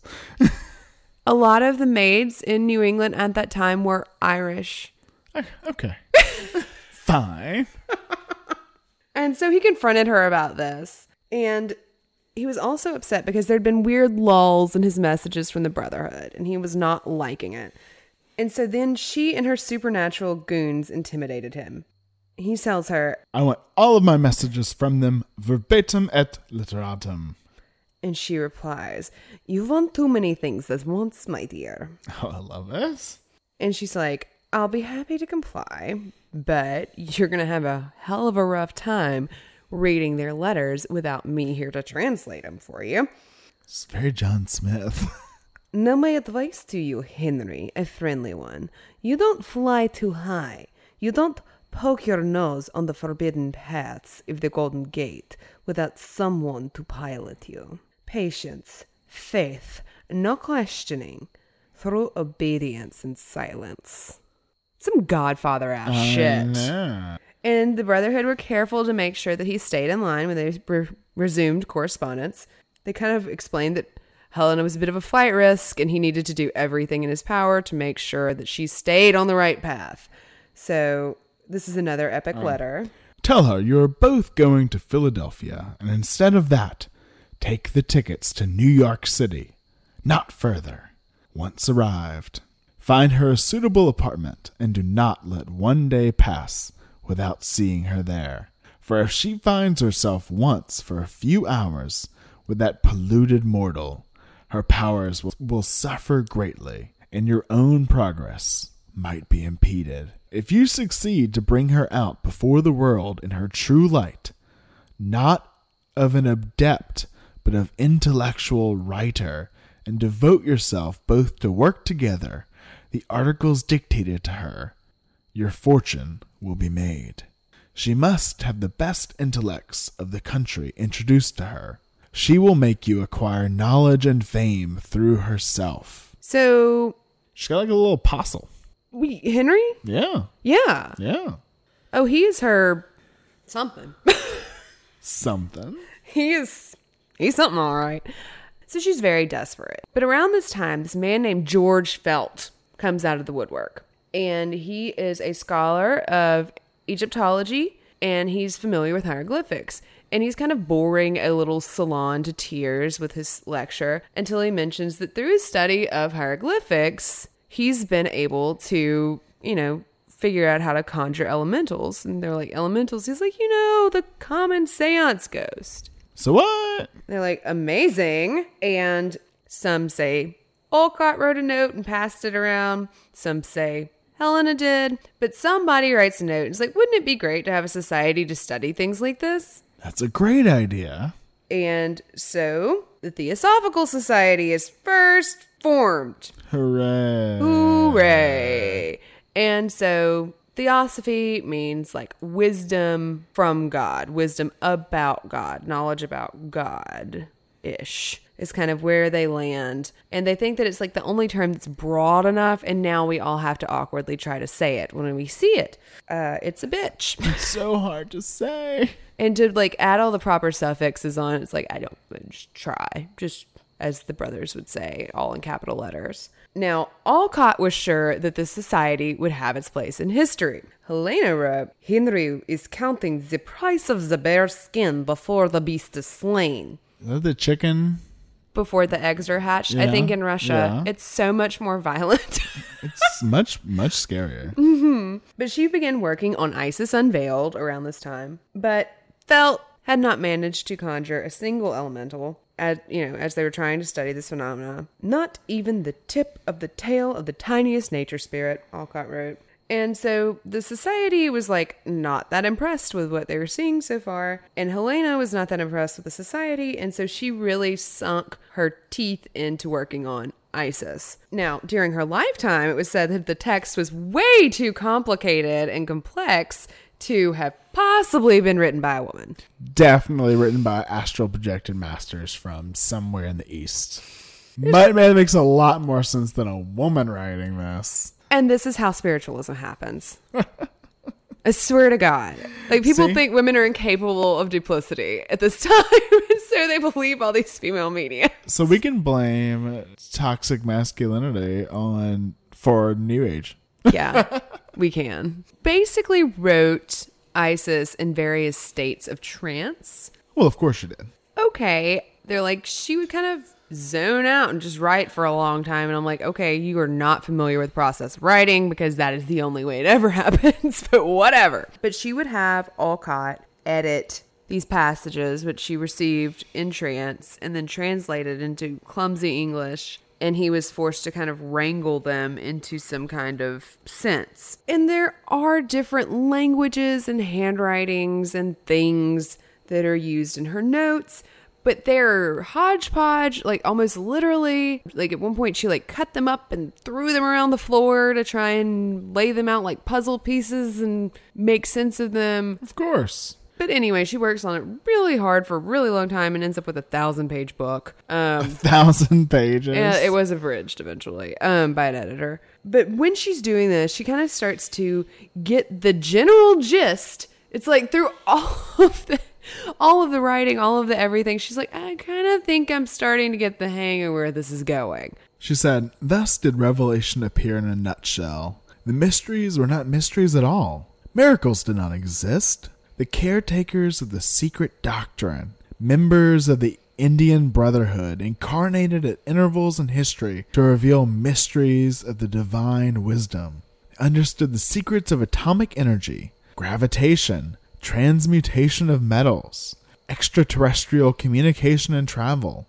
In fact, had more scientific knowledge than all modern physics, chemistry, and metallurgy combined. Their books were written in an alphabet known only to themselves, and not only did they comprehend the principles of evolution and the decline of societies, but also possessed the most exhaustive cosmogony ever known to humanity. So she's on to something. The idea of a secret brotherhood, keeper of the secrets, is something that's very popular in many occult traditions. Wait, she said brothers of India. I thought they were in Luxor, in Egypt.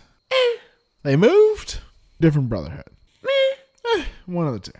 Whatever. All of it. Whatever works. That's what she said, but whatever. So then she began to feel that she was being called to India because the sources of her divine knowledge were there now. Then they began corresponding with this group in Bombay who were like working on a similar New World Order. Sorry, not sorry, I guess. Like very conspiracy theory friendly, that phrase there. But they're like, y'all are basically doing the same thing that we're doing, but we're in India where the secrets are. And would you like to just join the Theosophical Society to our group? And they're like, hell yes, we would. That seems so much more legit than a bunch of white people saying it. It's great. We got cred. And so they get their street cred. And then brown friends. They've got brown friends. And so they're going to go now to India. And she assures Olcott that the Swami of the group is actually one of the Brotherhood. Like, there's currently one of the masters inhabiting him. That's perfect. And so, great news. But they need money to get to India.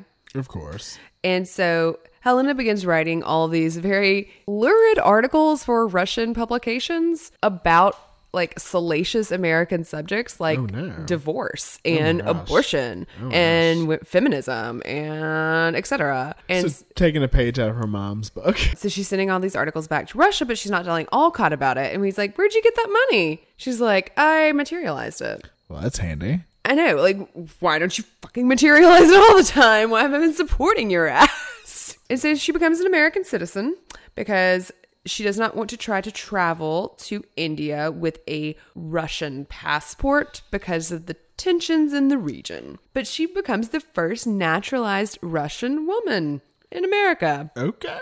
Doesn't it make sense in a weird way? Sure. And she's kind of a pilgrim. I don't think that's what they meant. She's free to make up her own religious system. I mean, how American is that?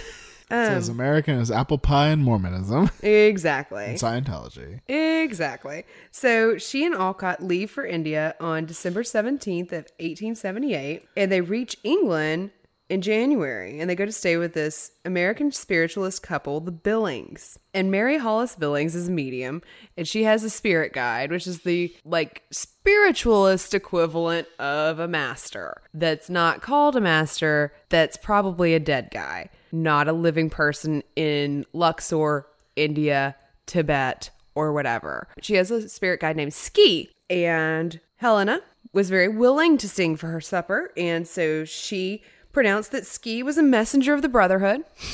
Of course. Good news. Stay at your place. He's definitely a messenger. And she decided that she was going to dazzle all the prominent London spiritualists, and Ski would help, and she had him deliver a message, a written message. Oh, no. To go to Madame Tussauds Wax Museum and look under a particular figure, and there would be a message waiting for them there. Was there? Yes. It's all very mysterious. But this is the kind of antics we're getting up to at this point. Like, this is a dog and pony show. And then we're back on the Magical Mystery Tour, just after a brief detour to, like, meet a messenger of the Brotherhood, get some English followers. Back on the boat. Go into India. And we finally get to Bombay, and there is Chittamam, the man with which Olcott has been corresponding. And he's there to greet them, but he's tardy and gives her a very bad feeling. By the next morning, word of their presence spread through the native community and precipitated a rush of visitors. For 2 days, they floated along blissfully. Chittamam invited 300 people to a reception in which Helena and Henry were welcomed with garlands, limes, and rosewater. And Henry felt so touched that he began to cry. They took the 6-mile boat ride across the harbor to the Elephanta caves, inspected the sculptures of Shiva as half-man, half-woman, and enjoyed themselves thoroughly at a picnic luncheon. That evening, their necks wreathed with jasmine garlands, they sat in the box of honor at the Elephant Stone Theater for a special performance of a Hindu drama. During the intermission, they listened to complimentary, welcoming speeches from the stage. When the play had not yet ended, at 3 a.m, they excused themselves and departed, eyes barely open. It was as Alcott called it, unalloyed happiness. And then the brothers came out. Chintamam. Yeah. Presents them with a bill. That seems about right. And Madame is sore offended. Relation sour. Look, I can't just make money operate out of the air. What do you mean? Amateur. And so Swami is stripped of his title as one of the Brotherhood, the enlightened men, the adepts, etc. And they decide to go walk about to find a house of their own and some holy men. Now, need to point out, locals thought Helena was probably a spy, and so they were followed by police a lot of the time. Of course. She rode an elephant, and Henry wrote about it. He said, she rolled about wildly, getting her fat shaken up and her breath squeezed out of her until she grew furious. So I think that, dissuades any thought that they may have been lovers. They were not lovers. They were very platonic in a true sense, in a very Phaedrus sense of the word. But they started a publication called The Theosophist, and the first one was printed in The Theosophist, a monthly journal devoted to Oriental philosophy, art, literature, and occultism, conducted by H.P. Blavatsky under the auspices of the Theosophical Society. And there were some really good articles in it about Buddhism, ancient China, trigonometry, and some low-key propaganda for the Theosophical Society. Just throwing some trigonometry in there. Yeah, it was pretty successful. And despite their previous monetary setbacks and the monsoons and the duplicitous holy men, they began to experience a very good deal of notoriety and success in mid-1880. And so then they connected with Alfred Sennett, who would be Madame's future biographer. But he wanted her to test her abilities under proper conditions. She did not care much for this idea, and he complained that she tossed out phenomena suddenly when people were off guard and had no chance to focus their complete attention on it. How dare she? Which I'm like, yeah, dude. So accusations about fraud were beginning to percolate, and people were beginning to question the miraculous authorship of these letters on which she had been building her reputation. The magic letters. The magic letters. So what do we mean by magic letters? Should we talk about this here? So, they would just appear magically. Because it's not automatic writing. Right. It's not like she sits down and in front of people writes these messages. These messages are written by an unknown hand and seem to appear out of the air. Magically. People would find them in their coat pockets. People would find them in their wallets. Sometimes they drop on their heads. Letters. Perfect. She has her defenders. Alcott decided it was completely absurd to assert that Madame had written these letters. And that was that for then. So these letters were coming from the Masters. The Brotherhood, yes. The Brotherhood, the Masters, also called Mahatmas, are a huge integral part of Theosophy and these ideas. And they are these highly evolved, holy men that are somewhere. They move. As Alvin Boyd Kuhn said, who was a Theosophist, the masters whom Theosophy presents to us are simply high-ranking students in life's school of experience. They are members of our own evolutionary group, not visitants from the celestial spheres. They are supermen only in that they have attained knowledge of the laws of life and mastery over its forces with which we are still struggling. And I will say that Mr. Kuhn does a far more concise job of explaining the role of the masters than Madame Blavatsky ever did. Well, he wrote later, right? As everything kind of gelled and solidified. And just to bring it back to how we mentioned it, these were the roles that the Venusians played in George Adamansky's UFO religions and the other UFO religions that were about in the 50s. The masters were from kind of a celestial plane. And I think that's probably why there's that specific, not fucking aliens. Well, this was before that. Yeah. But it's like, these aren't ghosts. I think that's what they're Right. saying. These aren't angels. They're not, visions sent from on high. These are just highly evolved, sophisticated, real people.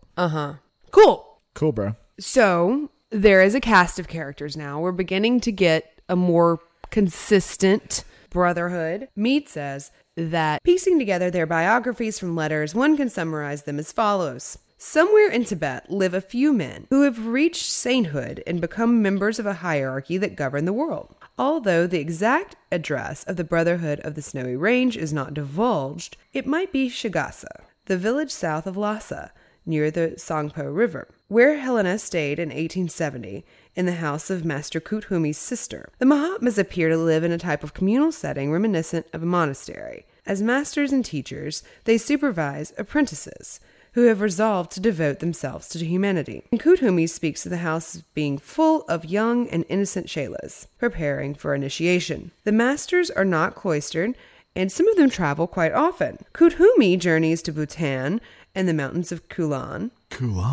for business consultations. That's where Iron Fist learned his training. I've seen the drawings of Kuthumi, and he's kind of blonde, so maybe he is Iron Fist? I don't know. So, did you look at his chest? I didn't. Is there a tattoo? Next time I speak with him. He writes letters from Kashmir and Amritsar, and sends telegrams from Julim and Punjab. And on occasion, he mentions that he's just spent 9 days on horseback. Ordinarily, they keep busy at home performing duties, which are referred to but never described. Possibly, much of their time is spent in study, since they seem to be the curators of the largest and most complete library on Earth. Why Helena has chosen to prevent so few details about their daily lives is unclear.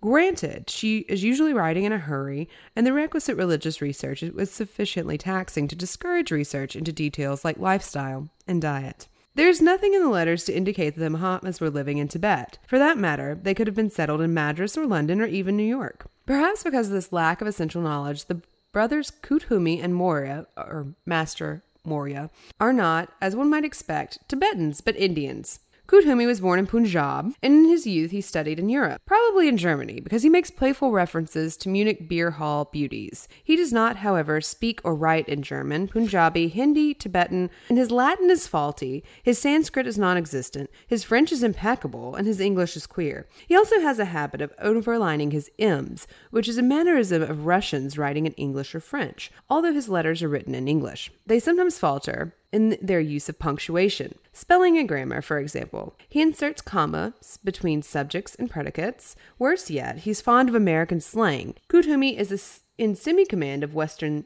literature, science, and philosophy. He quotes Shakespeare correctly and Swift incorrectly. He has a passing acquaintance with Thackeray, Tennyson, and Dickens, and keeps au courant by reading current English novels. My knowledge of your Western science is very limited, he insists, which does not prevent him from aiming barbs at Darwin, Edison, Tyndall, and some 30 others. In personality, he is alternatively witty, stern, cheerful, spiteful, highly idealistic, petty, and downright bitchy. He is always entertaining.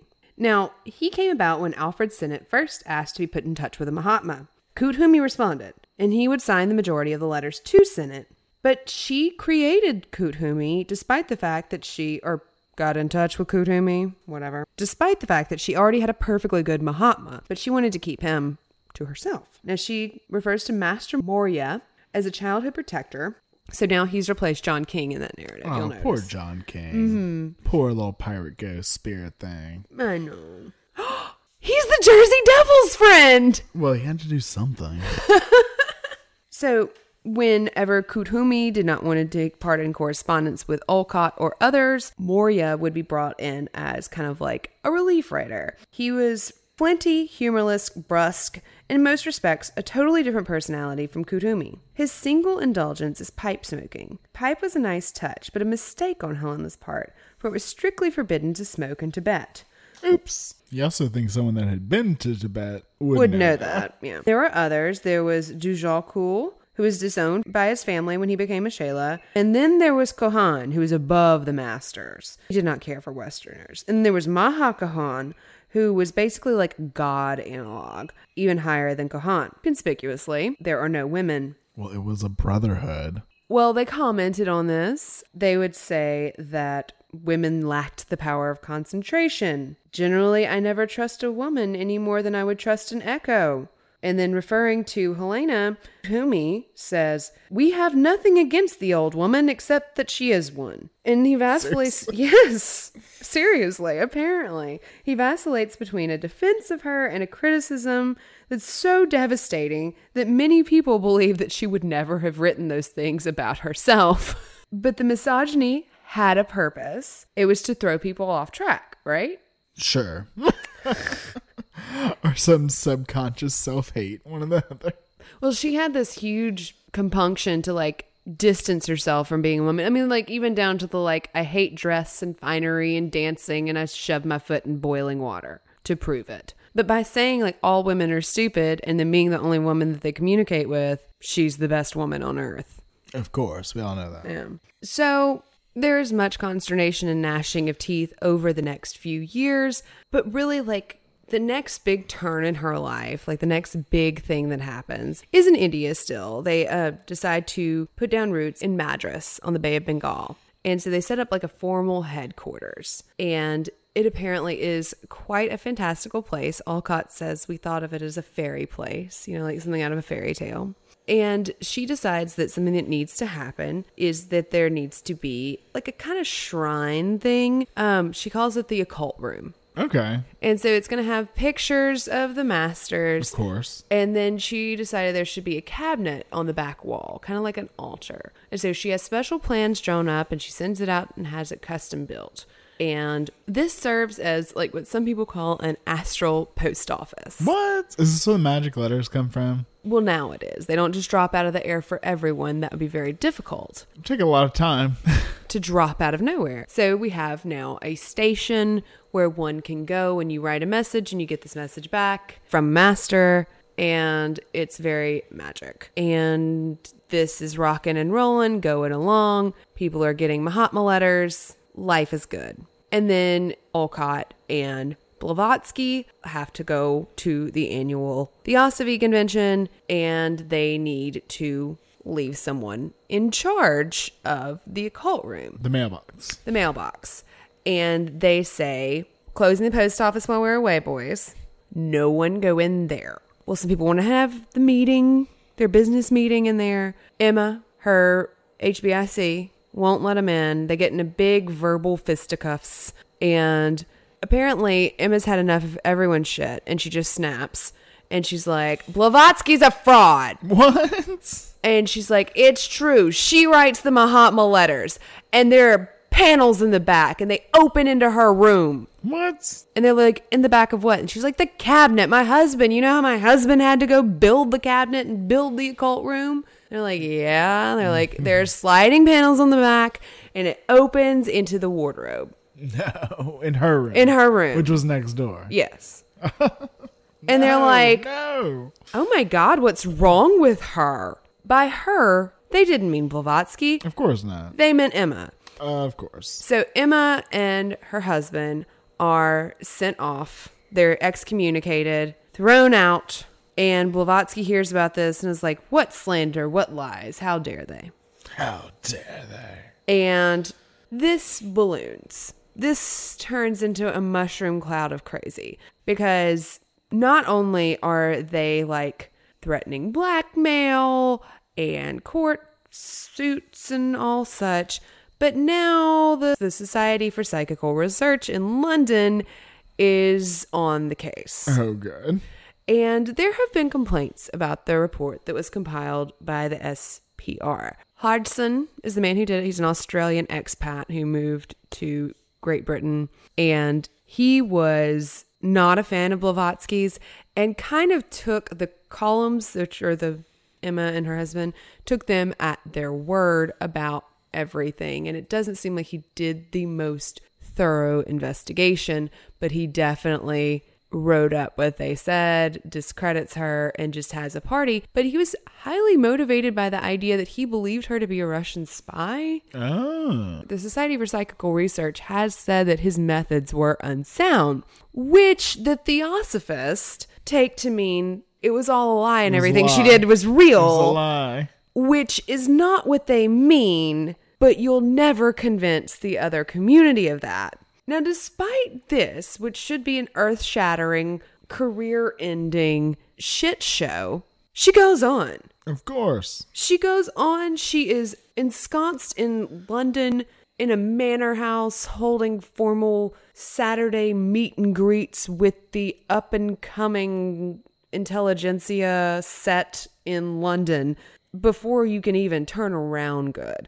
Like, the fact that she manages to resurrect herself from this is incredible to me, because it's like the basis of everything. But Mormonism still exists, so who knows? Who knows? But she does, continue to be a figure on the public stage, creating some form of religion. Now, one of the things that she did was, well, first of all, she eventually was not speaking to either Alcott or Sinan, who were her two besties forever. Her bestie is John King. Everyone knows that. OG bestie. But she would kind of start saying that she needed a successor. She needed someone to come after her and continue the work of Theosophy. Of course. She was putting that idea out there that the masters wouldn't die with her, and like that she was going to write The Secret Doctrine, which was another tome, like serious tome. Wasn't going to be very secret. Oh, no. She was revealing the secrets. She's a light bringer. Oh, she also had a journal called Lucifer for a bit. Yeah. But she really wanted to leave something that later generations could take and use to create a more standardized version of Theosophy. So you mentioned that she was kind of ensconced in London or in England and was kind of taking visitors. Mm-hmm. And you had people from all over Europe, all over the world coming in, kind of sitting at her feet and learning from her. People that were interested in these new ideas that were coming around. And one of these people was Alexandra David Neal. And where Madame Blavatsky created this amazing life for herself in her stories that she invented, I would venture to say that Alexandra David Neal had the life that Blavatsky imagined that she did. It's probably fair. Because I went into reading about her thinking she was going to be a Blavatsky-like character. Mm-hmm. But she's not. She's amazing. Blavatsky's amazing too, but like oh my God, I cannot believe she did that. No, she is an amazing, amazing character. Her story is so interesting. Now, Alexandra David Neal was a Belgian-French woman that was born around Paris in 1868. At the age of 15, while spending school holidays with her parents, the Belgian city of Ostende on the coast of West Flanders, she ran away. And did she join the circus? No, she went all the way to the Netherlands before turning back. In her 17th year, with the maxims of Stoic philosopher Epictetus in hand, she took a train to Switzerland and managed to walk across the St. Gothard Pass in the Swiss Alps all the way to Lake Maggiore in Italy. Now, a year after, she tied all of her possessions onto the handlebars of her bicycle and set off for a discovery tour of Spain. Okay, I want to be her BFF. Maybe she should be my tulpa. Maybe so. Or your spirit guide. So she was a free spirit before free spirits were cool. Oh, yeah, definitely. So she studied Eastern religions at the Sorbonne. Okay. So she has her credentials. Well, this was the late 1800s. Oh, so she didn't get any credentials. She just got to audit some classes. Exactly. Oh, they wouldn't let her. Down with the patriarchy. They wouldn't let her. And now she also went to England to hone her English skills. Mm-hmm. And there she did study with Madame Blavatsky. Did she study with her, or did Madame Blavatsky say, so what do you know about Eastern religions? Something like that. I need to take notes. Hold on. But she knew she would need English to be able to travel to the East, because that was kind of the European language that many of course, the Indians and other people spoke because of their friends with the British. One of my favorite memes of all time is from the Olympics in London, where the Queen's sitting there going, look at all these countries I used to own. Yes. But, her dad was like, you need to get a real job. And she's like, okay, I'll do something practical. I will study music and voice at the Royal Conservatory in Brussels. and become prima donna with the Hanoi Opera Company. Alexandra, you are sticking it to the man every which way possible, aren't you? But as she was getting tired of this, she traveled off and on for years and years with them, all through Europe, all through the West, and through Northern Africa. She became the artistic director of a casino in Tunis, and while there, she met and wed Philip Mucci. That's his nickname? Yeah.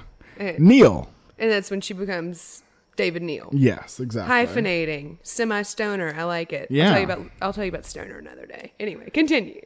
So he was a wealthy railroad exec, and they married when she was 36 years old. Oh my gosh. So she had her cake and ate it too. She reminds me a little bit of Nellie Bly. She definitely has some similarities, but also sounds a lot like Blavatsky. Oh, her. What Blavatsky Said she did. Yes. So she'd been to India before and the East briefly. Wait. I have the answer. She is Madame Blavatsky's tulpa. There you go. That might be true.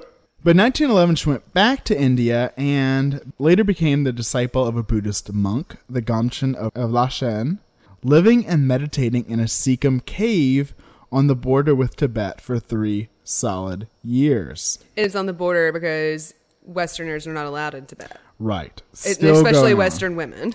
Especially. In 1912, she met the 13th Dalai Lama. Wow. In 1914, she met the young Afur Yongden in one of the monasteries, and he was 15 years old and became her companion, and she would later adopt him. I'll just have a Buddhist monk. Thanks. He wasn't a monk. So in 1916, she traveled to Tibet. What? How? She snuck in. Good she girl. really did it. And she met the Panchen Lama, so it's kind of second in command in a way. But on return to India, British forces expelled her for trespassing. As expected. But World War I was raging, so instead of heading back to Europe or Tunis, she traveled through Korea and Japan to continue her studies. She then decided to travel across China as its civil war began, across 5,000 miles by mule, yak, horse, and foot.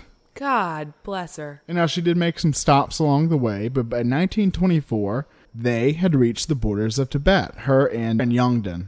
Her adopted son? Yes. Okay. So she took a very circuitous route to the other border of Tibet. Yes. And she did it kind of on purpose. She was learning. She was, It's not like she was on a pleasure cruise. Exactly. So in order to sneak in, she disguised herself as a Tibetan pilgrim, even dyeing her hair with Chinese ink and coaling her face. Under her rags, she hid a compass, a pistol, and a purse with money for possible ransom.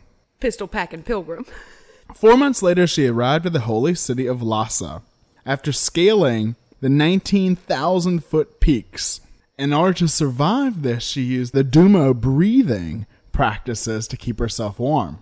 Oh, we talked about that on our spontaneous human combustion episode. Exactly, and how it really works. It does. There's scientific proof, so we buy it. So on seeing Potala Palace, the winter palace of the Dalai Lama since the 7th century, and the highest ancient palace in the world, she wrote that golden roofs glittered in the blue sky, sparks seeming to spring from their sharp upturned corners, as if the whole castle, the glory of Tibet, had been crowned with flames. Did I mention she was 55 years old? Shut up. So she stayed in Lhasa for a few months until they were eventually discovered. Damn and it. The story goes many ways. She says that she was already leaving. Anyway, and some people say she was kicked out. She returned to France and published a book, Magic and Mystery in Tibet. Another book, My Journey to Lhasa. Did she publish those under her own name? Yeah. Cool. Oh, yeah. And she continued to travel through the East, study and write. She did die in 1969, just before her 101st birthday. Life well lived. Let's get this woman a monument. So Blavatsky did not provide any evidence of her many travels, like no Conestoga wagon receipt from her time crossing the Rocky Mountains, no lengthy correspondence from Tibet during her sojourns. I'm assuming that because we are saying that she actually did this, there must be something. There is much more evidence that this all actually happened, or at least to some degree did. Okay. Because the adopted son is one thing. Yes. He's kind of proof. Yes. He actually helped a different scholar, Wentz, I think, kind of translate the Tibetan Book of the Dead. Oh, very cool. Yes. So the 1927, I think, publication of it. He stuck around and contributed to the field of the He study of contributed Eastern a lot to religions. it. Yes. And there are lots of photos. Oh, well, if only Blavatsky had a camera. Now, not from Tibet, because she couldn't bring one with her, but lots from India, but she also has lots of letters from her travels as well. Like postmarked Tibet. Exactly. Or India. I know, I'm just saying. Border towns, things like that. It's much, much more credible of a story. And she had the costumes. She had the garb. She had the garb. Yeah, definitely. And she also wrote these books. And these books are quite insightful for the time. Okay, what do you mean by that? I mean, they're pretty good. Oh, it's not like, this inferior race has decided to create their own religion. How crazy. These primitives is not that, is what you're saying? It's not at all that. Good. Like, I went into this thinking this is going to be another Blavatsky character, like I said, and I just came out, like, super impressed. So, we started all of this, of course, talking about tulpas. Now, the earliest mention of tulpas appears in Magic and Mystery in Tibet, published in 1929. The earliest reference, like, in Western writing. Kind of. So, she explained that tulpas were related to ideas about emanations found in Tibetan Buddhism, which she said were forms created by magic. So let's look at what she actually wrote in her book. Okay. It's actually really well written. Tibetan mystics also affirm that adepts well trained in concentration are capable of visualizing the forms imagined by them and can thus create any kind of phantom, men, deities, animals, inanimate objects, landscapes, and so forth. Such happenings abound in Tibetan stories. The famous epic of King Gesar of Ling, the great hero, multiplies himself. He produces phantom caravans with tents and hundreds of horses, lamas, merchants, servants, and each of them plays his part. In battles, he creates phantom armies which kill their enemies, just as well as if they were authentic warriors. All this appears to belong to the realm of fairy tales, and one may wisely assume that 99 out of 100 of these stories are purely mythical. Yet, disconcerting incidents occur, phenomenon are witnessed, which it is impossible to deny. So she's saying mostly this is just a story, a narrative device. Fine, a story. Let's name drop. But no, you're right. You're right. It's a way to explain miraculous happenings.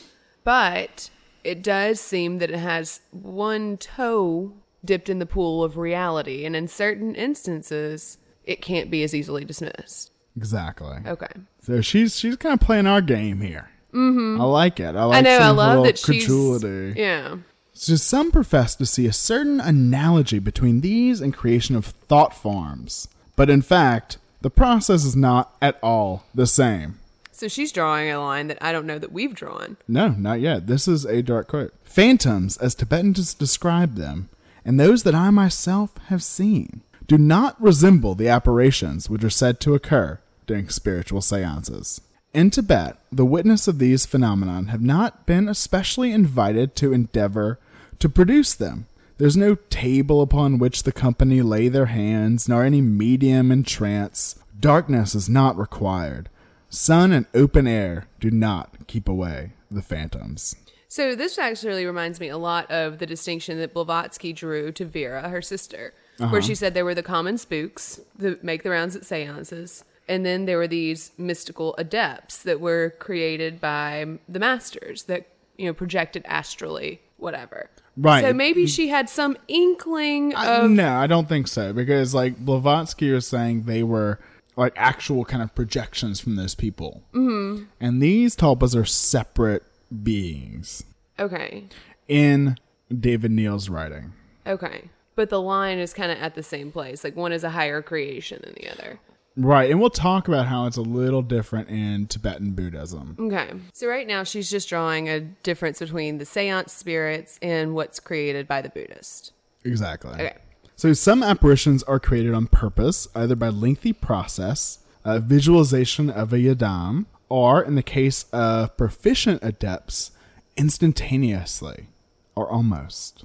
In other cases, apparently, the author of the phenomenon generates it unconsciously and is not even in the least aware of the apparition being seen by others. Okay, so that is more in line with what we have been talking about, like in the Mabel story. Yeah, this is those seeds. Okay. Tulpa seeds. Wait till pop culture gets a hold of them. You'll never believe what's going to come out of it.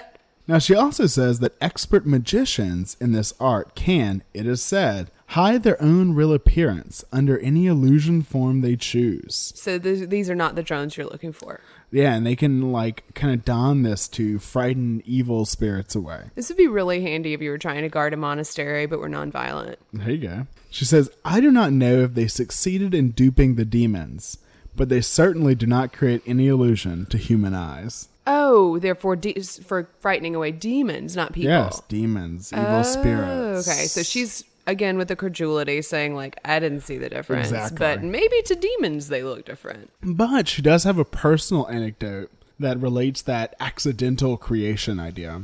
So there was this painter that she was really fond of. She was fond of his works. He would create these different paintings of wrathful deities. So on one day, as he approached her, she could see that he was being followed by something. Now, she wasn't sure what she was looking at, and he wasn't sure why she looked so startled. And the painter stepped towards her to ask what was the matter.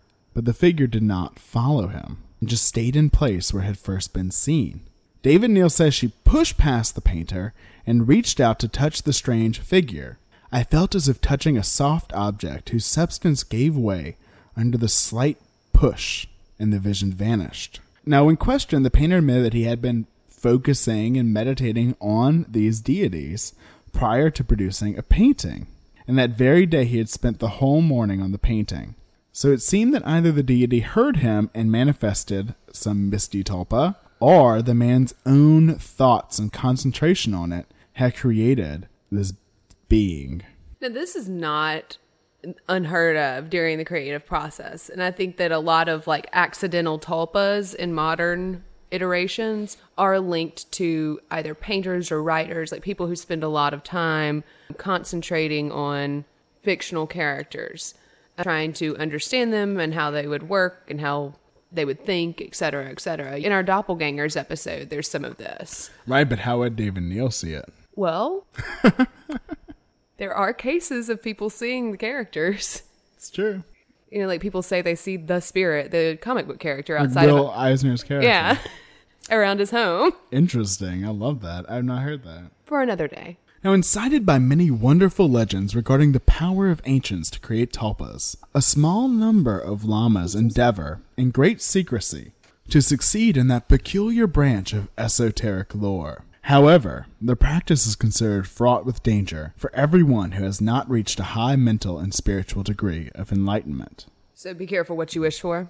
Now, sometimes the phantom can separate itself from its maker. She said one hears of uncanny struggles that have taken place between magicians and their creatures, the former being severely hurt or even killed by the latter. Now, she does ask if we should consider these stories just stories.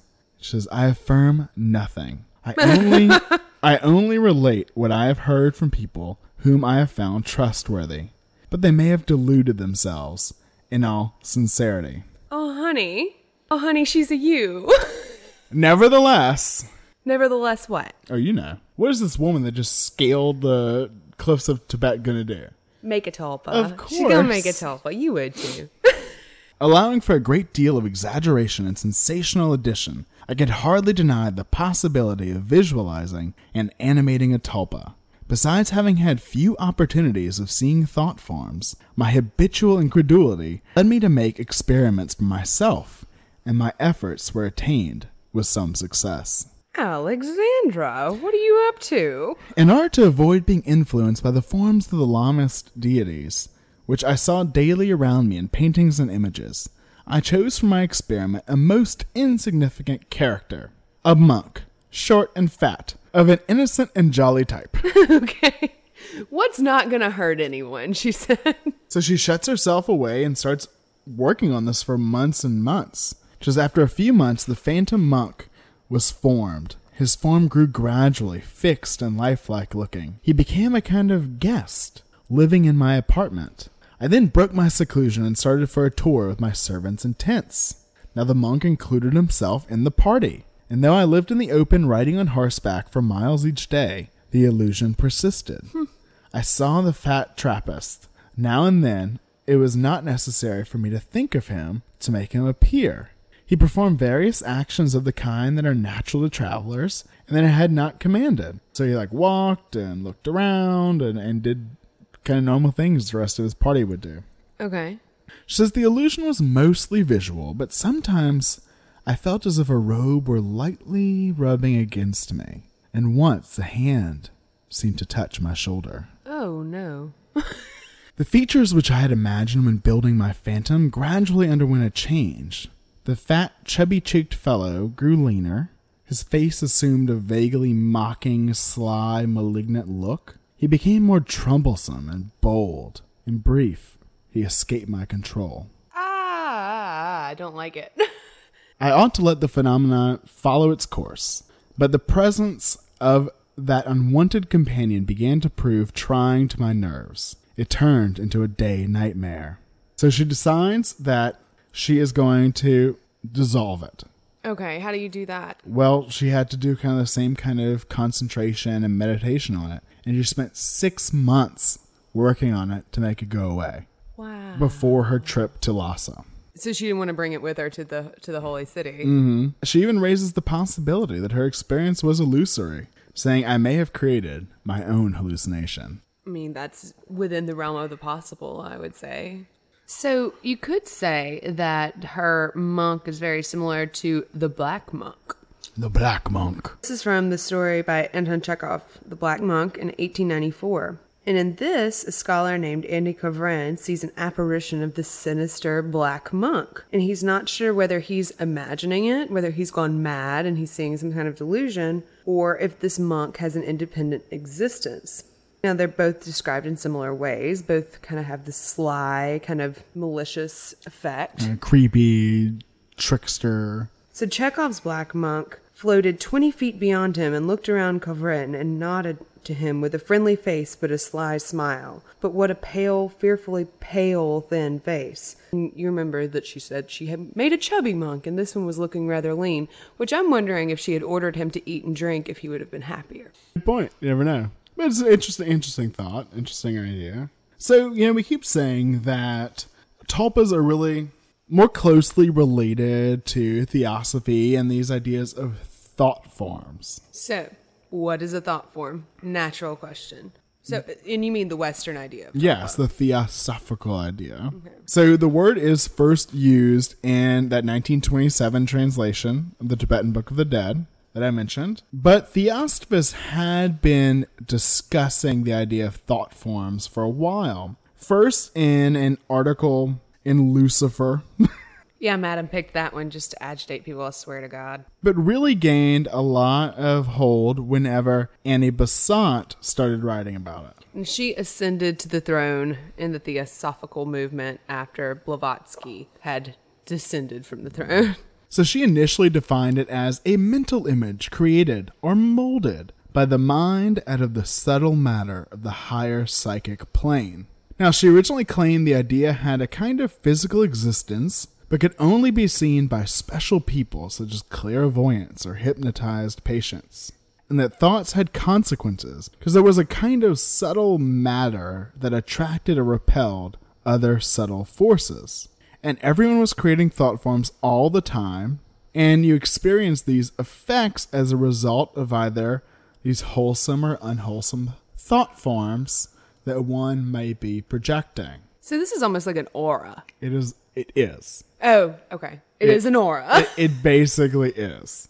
Now, a shift occurred in Besant's 1895 article, Karma, where she introduced these ensouled thought forms. Souls now. Well, they're related to the elementals. The spooks. No, the elementals. No, the elementals are the spooks. Oh, you're right. You're right. That Blavatsky and our Egyptologists were discovering. Our Egyptologists could not make even the tip of the tail of the tiniest nature spirit, I will remind you. It's true. So she said the elemental enters into the thought form, playing to it the part of a soul, and thus an independent entity is made in the astral world. So this is John King. Could be. Yeah. Now she said that elementals were drawn to positive thoughts while destructive ones were attracted to negative thoughts, such that angels and demons of our creating throng around us on every side. This is almost sounding like Scientology. Or Christianity. Oh, yeah, that too. So especially powerful entities were created collectively. When a man sends out a thought form, it not only keeps up a magnetic link with him, but is drawn toward other thought forms of a similar type. And these congregating together on the astral plane form a good or evil force, as the case may be. This is a very basic interpretation of like sympathetic magic, like attracts like. But this embodies a collective entity. Oh, so this is like everybody's bad dudes that you're making, bad thought form dudes that you're making gang up and become the astral jets and snap. Or something. Sure, definitely. And she kept writing about it in Lucifer, that these clairvoyant theosophists were starting to visualize people's thought forms. Fun. You know they had some awesome parties. I'm just saying. Opium, hashish, thought forms. Well, yeah, I'd be seeing some thought forms too. So she published a book with C.W. Ledbetter. Oh, no, he definitely was a major force in the Theosophical Society after Blavatsky. He was kicked out because he was encouraging, could you call it sex magic? Boys masturbating. Oh, yes, that is indeed sex magic. And that's how Aleister Crowley got kicked out of the Order of the Golden Dawn. It's the theme. So don't tell people to masturbate if you want to stay in your cult. Or religion. Or job. Just don't. You know what? The only person you should be telling to masturbate is yourself. Or your sub. So this book was published in 1901. Like you said, it sounds a lot like auras because it is a lot like auras. The book even includes a color chart. Fun. I bet that's still used today. Oh, no, it definitely. So a few examples like black as hatred and malice, red, anger. Oh, it's the same as the mood rings. Green, adaptability, etc. Is blue happiness? I'm not sure. My mood ring was always blue, so I knew it was broken. Definitely broken. So my favorite crystal shop in Austin had a photo booth. You could go in and get your aura photographed. Should have done it. I never did it. I was like, maybe one day, and then we moved, and that's a sad story. I'm sure I'll happen across one again in my travels. So she felt that these thought forms were projected from the mental and desire bodies of the self. So it's kind of this Tibetan idea we'll get to. In the book are lots of images. Her thought forms book. Yes. They hired some artists. Cool. And they described to them the thought forms, the colors and the shapes and their interaction, and they painted them. Which is essentially how the Rider-Waite deck came to be. Tarot cards. Rider was a member of the Order of the Golden Dawn, kind of head honcho, and he wanted some tarot cards made up. And so he contracted with a black female artist. What? Last name Waite, which is why it's now the Rider-Waite deck, because she finally got to be included. She gets some cred. Yeah, and it's very much they've gone back and tried to resurrect her legacy because it was brushed over when the cards were first popularized. And so now if you order a Rider-Waite deck from anywhere, even Walmart, you'll get a card with her picture on it and some information about her. And you should read it because it's very informative and interesting. She was a very cool lady. So these images, she insisted, were not imaginary forms prepared as some dreamer thinks that they ought to appear. They are representations of forms actually observed as thrown off by ordinary men and women. So one example is a few different thought form images that they saw when there was a terrible accident at sea. And all of these thought forms were seen simultaneously, arranged exactly as represented, though in the midst of indescribable confusion. They are instructive as showing how different people are affected by sudden and serious danger. One form shows nothing but an eruption of the livid gray of fear, rising out of a bias of utter selfishness. Unfortunately, there are many such as this. The shattered appearance of the thought form shows the violence and completeness of the explosion, which in turn indicates that the whole soul of that person was possessed with blind, frantic terror, and that the overpowering sense of personal danger excluded for the time every higher feeling. So, not to go all tarot on you again, but I will. If you've ever seen Crowley's deck, or the deck of Thoth, the images presented in this book are very reminiscent of that, and I'm not sure chicken egg there. Yeah. Because that deck was worked on for so long. Another very interesting story. Maybe we'll do a History of Tarot episode one day. We're starting to threaten that like the Book of Zion episode. One day. One day. I don't mean to, it's just that it comes up so often. But they're kind of lineless shapes with vibrant colors that bleed into one another, and they have like very fractal, geometric looks to them. Yes, geometric is a very good word for them. And they repeat and kind of fall into one axis or another. Like they kind of have like almost a wave-like quality to them. But they're not representational most of the time. No, because they represent your feelings. Oh, here's a way to think of them. What's that? Kandinsky. He was greatly influenced by this book. And so his art kind of has the feel of thought forms. Yes, and many of those early modern surrealist artists were interested in Theosophy, of course. Who isn't? And were reading this very popular book and seeing these different drawings and paintings of thought forms, and were very inspired by them. So this is actually the start of modern art too. Look at that. They accidentally thought up modern art. Hell of a thought form. Still around. So of course Besant's ideas spread wildly through European occult and esoteric circles. By 1903, Bertram Keightley, an English theosophist, was suggesting that reports of ghosts, all of them, might actually just be thought forms rather than spirits of the dead. They're big on saying ghost or not ghost. They're just mental projections in one form or another in early psychical research. You'll see them written up as like electric currents, residual energy, all, you know, like it's very much like it's not really a dead person. It's hypnosis. Projection. Exactly. Yeah, like it's all just as crazy, but definitely not a dead person. Now, the unfortunate called such entities artificial elementals. So that's kind of what you were saying. I think that's interesting. And that they were distinguished from thought forms by the fact that once formulated by the creative mind of the magician, this is kind of referencing tulpas, they possessed a distinct and independent life of her own. So in 1930, she described how her rage at someone who had wronged her caused her to accidentally create a sentient thought form she termed a werewolf. Whoopsie doopsie. This ectoplasmic creature described as a Frankenstein's monster, and eventually she was forced to draw the entity back into herself before it could cause any harm. A werewolf, huh? Ectoplasmic werewolf. Oh my goodness. Okay, so now we've gotten way off from Tibet. Yes. We're in... It keeps happening, right? Yeah, we have fully just said that. It's a lot of reading. I'd rather just make it up as I go along. This seems to be a theme here. It kind of does. So, the idea of thought forms later kind of became, in a way, amalgamated with what David Neal called tulpas. Okay. Because she even specifically says in the book... They're not thought forms. They're not thought forms.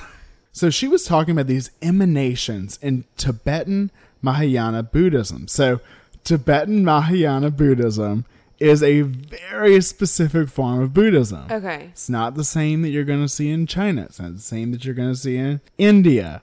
It's not the same you're going to see in other areas in the East, unless they are practicing this specific form of Tibetan Buddhism. Okay. It's a denomination. Yeah, you can call it that. So these are known as spralpas. So the Tibetan word spralpa is generally used to refer to this emanation or magical projection that can be sent forth by a Buddha, which is... the highest up there is. Right, someone that has reached nirvana, total enlightenment. A bodhisattva, who is someone that is basically a Buddha, but has rejected nirvana. And has decided to stay around and help people. Okay.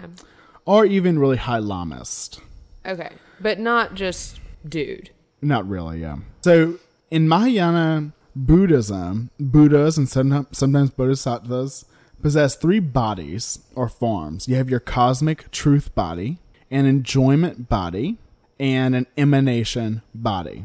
And that's where they can manifest into the physical world. Holy cow, this is so much like Jung. It is kind of blowing my mind. Right? Jung loves him some Theosophy. He read that shit. He loved Eastern religions. I mean, I have no doubt. And I do think that there is sort of a reflection there of the idea of the persona and the shadow self and all of it. So now, Nawang Thakmi, who is an archivist for the University of Virginia Tibetan Manuscript Collection, kind of elaborated on what these Tibetan words meant and like what they were used for, saying that there were different versions of sprawl. You can add on that word to change its meaning. Okay. So you can have this like sprawl rudzus, which is like a fake one that can be linked with like a magician. Okay. And you can have the spola, which would be the one that is attached to like a god that could manifest by actually temporarily possessing individuals. Okay. Now he emphasizes that spralpas were never thought of as arising from sheer thought or belief, but resulted from either a magician's craft, or a non-corporeal spirit, or a Buddha, which would be your spralpa. Now these spralpas are closely linked with tulpas. Okay. With a K. Okay? Okay. If not synonymous. If not, they're used interchangeably. But should they be? Yeah, you can, definitely. So, tulpa is the name commonly given to a reincarnate lama. So, high lamas and accomplished yogis can consciously decide when they will die, as well as how and whether they will take rebirth in order to continue to help beings. So this lineage of a tulpa within a person, this lineage of like a deceased master, can be centuries long. Okay, but this is not necessarily soul reincarnation. It is not. Because they don't necessarily believe in the concept of a permanent soul because they're egoless. Exactly. It's very important. This is not like Hindi reincarnation. It is just kind of like an impression.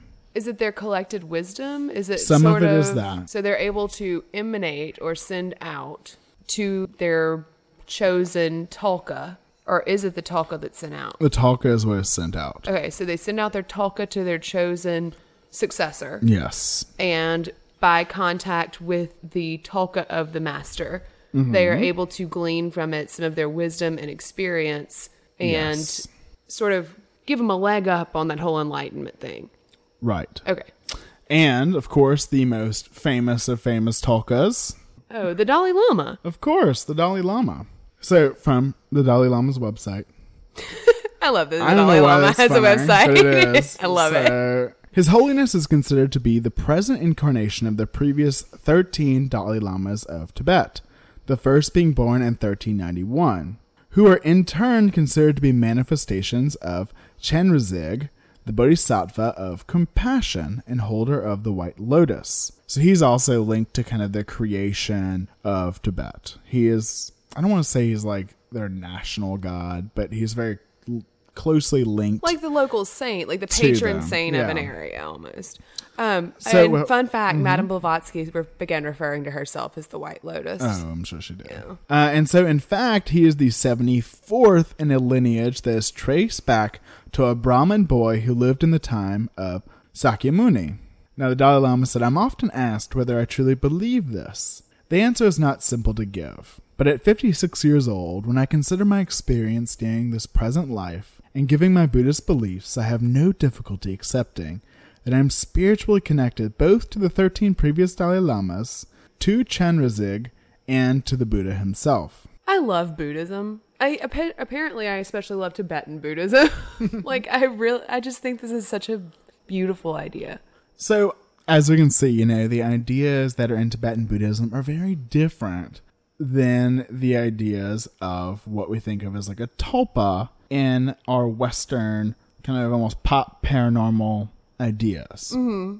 But there are some things in Buddhism, especially Tibetan Buddhism, that are a little more closely linked to what we think of as a tulpa. And David Neal actually mentions them in her book. I mean, she has a section on them earlier in the book, and then mentions this practice again when she's talking about tulpas. Like about her monk. Well, when she's talking about it in general. Okay. And so it's something called a yidam. What is that? So, in Tibetan Tantric Buddhism, one can kind of call upon, as they're meditating, a yidam, or a mind-bound meditational deity. And in a way, they're trying to, first they just try to visualize it, something to focus on while meditating. And then they try to bring its, essence up. And then they even try to kind of connect with it on a mental level in order to, gain some enlightenment from this deity.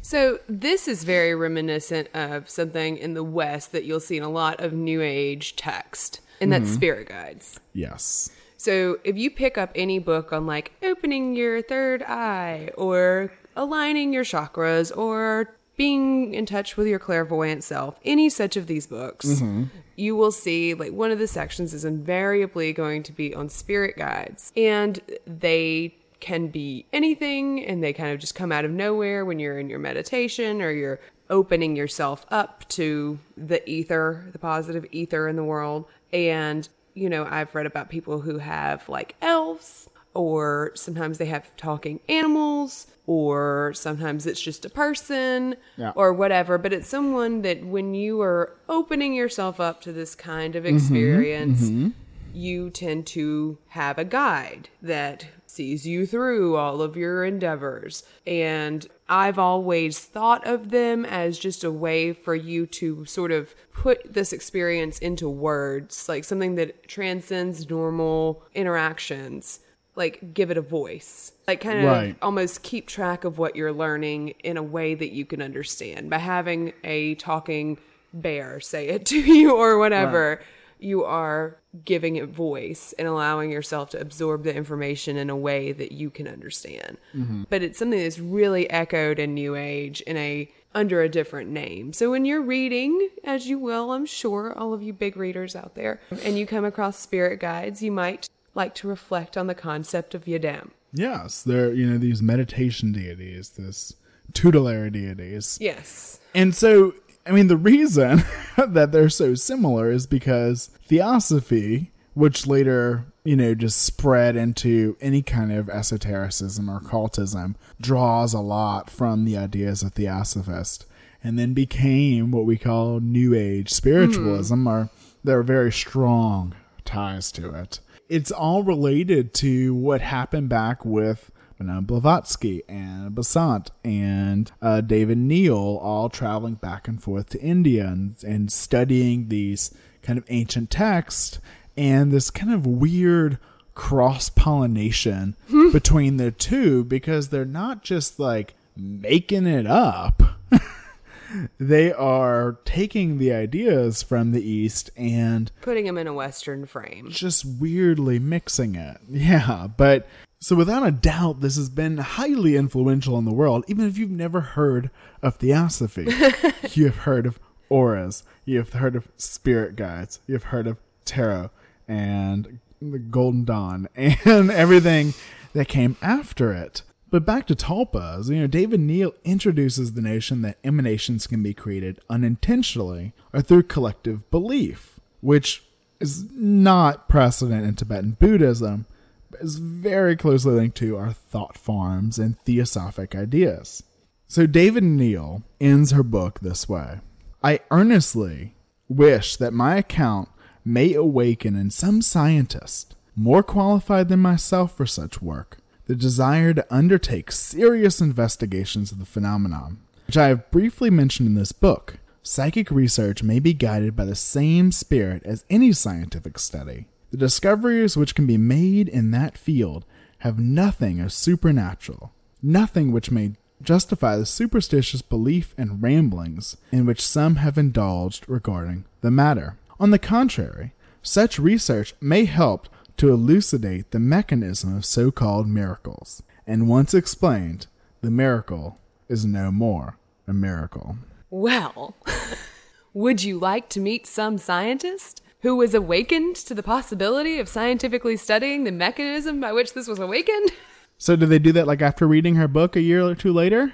They do it in the 70s. In Canada. What?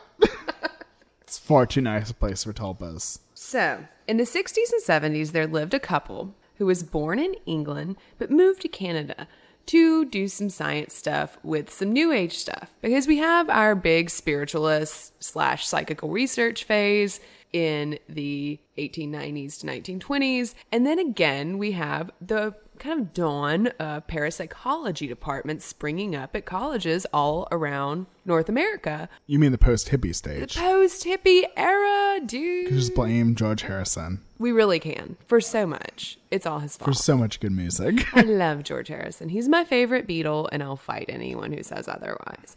I don't think he would approve of that. Well, you know, I'm fighting for his honor. I'm just his angry little tulpa. So there was this researcher named A.R.G. Owen who believed that he had put his finger on the cause of spontaneous poltergeistry, as he would call it. Poltergeistry? Yes. Wasn't Blavatsky making some poltergeists? Possibly. Now, he says that he believed that poltergeist cases were the result of a person's subconscious mind sending out signals into their environment. These signals would then manipulate objects and move them. Upon further investigation, he theorized that most poltergeist cases tend to center around a child or teenager. It was theorized that the hormonal changes during puberty and emotional turmoil that caused created a situation in the mind that was conducive to creating poltergeist activity. And that's pretty much what we think of as a poltergeist today. Yes, and he was on the cutting edge of that idea. Like, he actually kind of popularized that idea. There were other scientists who were kind of concurrently pulling from the same body of work that he was. I don't know if he can be credited with defining the modern poltergeist solely, but he was definitely at the forefront of that field. He published the book, Can We Explain Poltergeist, in 1964, and it was based on the case of the Sochi poltergeist that manifested in an 11-year-old Scottish schoolgirl. Now, he had to concede that there was some objective reality of poltergeist phenomena beyond all reasonable doubt. But then he conducted another investigation with the Cambridgeshire schoolboy Matthew Manning beginning in 1966. And he said that eventually Manning learned to control the manifestations of psychic force. A parapsychologist wrote later, William J. Roll was his name, following different trails, George and I have been led to the same conclusion. Poltergeistry, his colorful term, is an expression of our inner tension in persons at the center of turmoil. What the mechanism for transforming psychological tension into physical energy displayed by percussive sounds and moving objects remains to be resolved. In any case, it seems clear that all poltergeistry is a manifestation of corporeal rather than incorporeal spirits.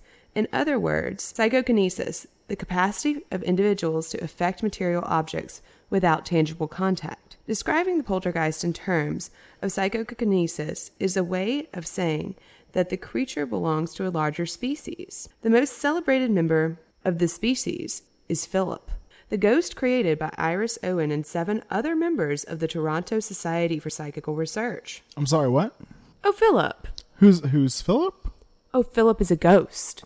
But you just said he was created by... Yes. Did they kill somebody? No. They killed a child. No! Satanic. They're Canadian! Rich, oh, you're right.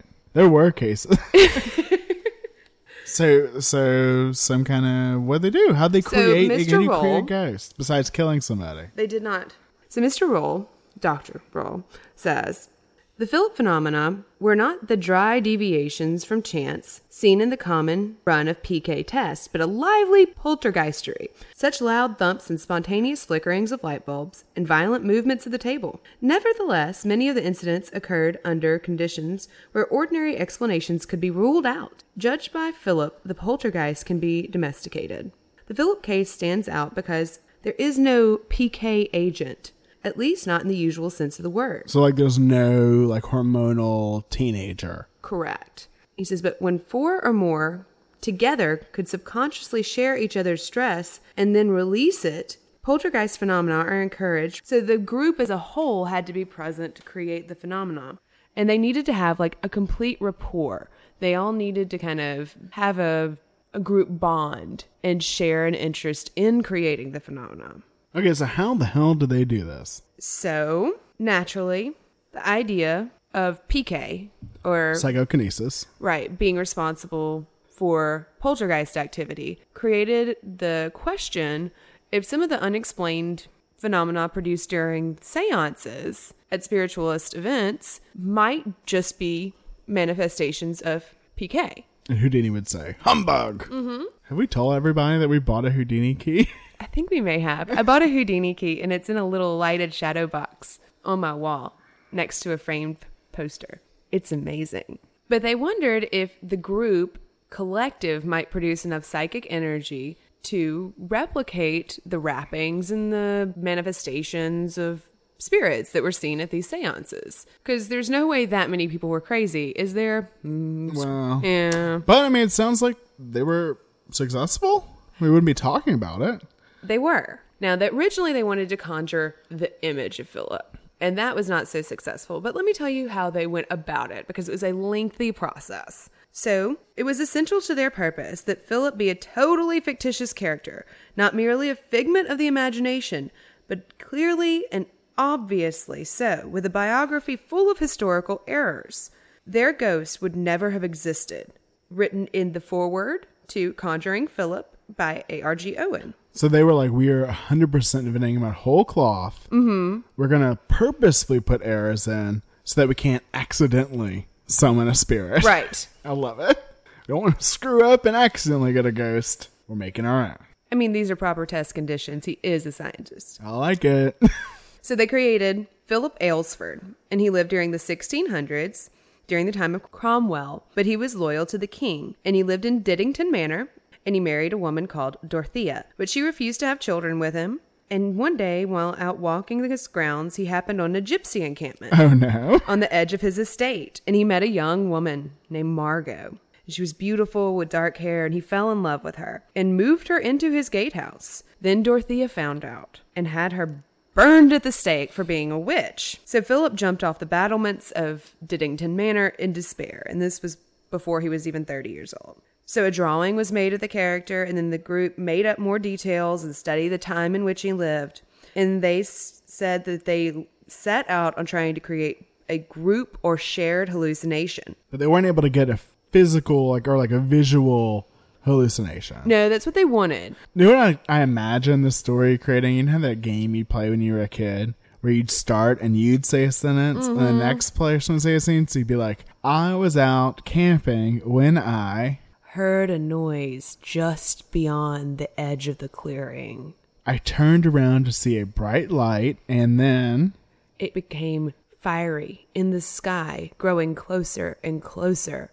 And I was very scared, and I called my mom, and then the light was right in my face, and I realized it was just a flashlight being held by Ed and Lorraine Warren. Who told me that I was clearly possessed by demons. Demons! Demons! Oh, call back. But sadly, they were not involved in this case. No, but these kind of are the Canadian Ed and Lorraines. Though they're not Catholic. And they're a little more scientific. Yeah. So they wanted to see Philip. He was not showing up. But they formed this 8-member group. And though they were disappointed that he never appeared, they began getting raps, like knocks. And it's noted that when the group was aware of the answer, like, did you love Dorothea? And they were expecting to hear no, they would get a louder rap. Then they're like, do you like cats or dogs? And they don't know the answer. Interesting. Now, they did do an auditory analysis of the recorded raps. Really? And they do have a completely different sound envelope than anything the group could produce. They seem to emanate from within the table. Within the table. Isn't that interesting? Very interesting. Because it's done under test conditions. It's done by scientists who specialize in this field, like outsourced to them. So Iris stated, we clearly understand that we have proved that no spirit is behind the communications. The messages are from the group's subconscious.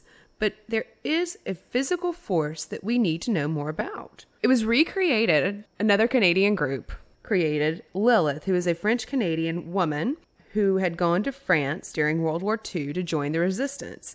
This was successful as well, and it's been created at various parapsychology departments in North America and Australia. There was notably one named Skippy, which is a young girl conjured in Australia. A French group of students from Quebec created Sebastian, a medieval alchemist, and Axel, a man from the future. And at one point, the Toronto group conducted a seance with the French students, and the resulting incorporeal conversation was said to be rather amusing. And around Christmas one year, they were conducting a seance. They made Santa. I'm not kidding. That's Bullshit. totally true.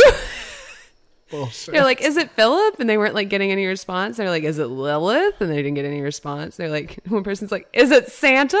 And then they hear a ho, ho, ho. Well, it just got table wrappings, but it was quite funny. Ho, ho, jingle bells outside. But yeah, they made Santa. So what was their excuse for this? What was their scientific conclusion? Well, they believe they were creating PK manifestations based on the shared hallucination of the group. So psychokinesis by combined psychic energy. Right. They spent like a year kind of meditating on his biography before they ever began these experiments. And they met once a week, every week. I mean, this is very interesting. Oh, it's filmed. You can see it online. They turned the table upside down with a flat part touching a carpeted floor and still got wraps. Like where there's no possibility that somebody's hitting the table from underneath. Their hands with their are feet or anything. It's really interesting. So if it's not all a hoax, it's extremely interesting. Well, this guy was pretty well credentialed. So there's a poem written in the book, Conjuring Up the Owens, for the two of them, Iris and ARG. Their group produced a handsome ghost. He was a comely showman. He could not resist the call of George and Iris Owen. They blazed some new horizons, gave pyramid power a heist, and recorded raps and noises, but did it without the Geist.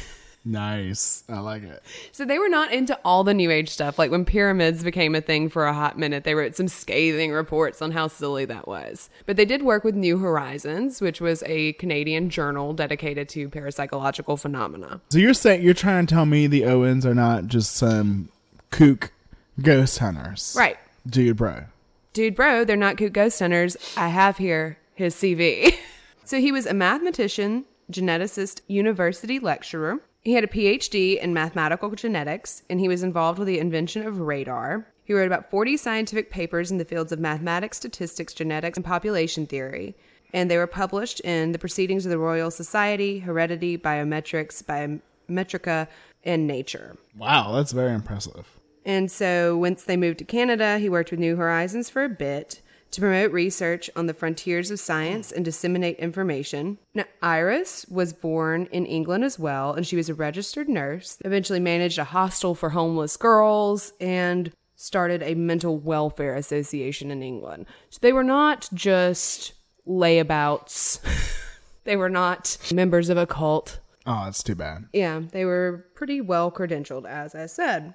So in one of his final lectures called Parapsychology, Methods and Miracles, given in 1993 in Toronto, ARG discusses the significance of Philip in regard to the scientific field. And he says that he believed what he was finding about poltergeist to be true, otherwise known as RSPK, or random spontaneous psychokinesis. But then he notes that critics came forward with papers like this one titled Unrepeatability, Parapsychology's Only Finding. Ooh, sick science burn. Right.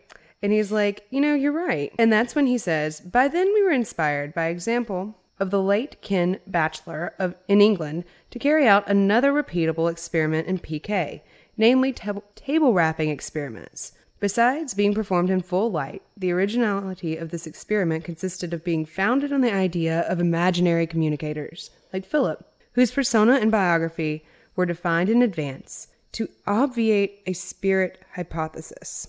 I should hasten to say we had nothing against spirits, as Bill Roll once said. We will accept spirits at 70% proof. However, we did not want them in our experiment, whose subject matter was different. Credit for the concept of running the Philip experiment over a period of 7 years is actually due my wife, Iris, even though I am personally quite unjustly praised for it. The merit of the experiment was to exhibit that PK was both voluntary and repeatable.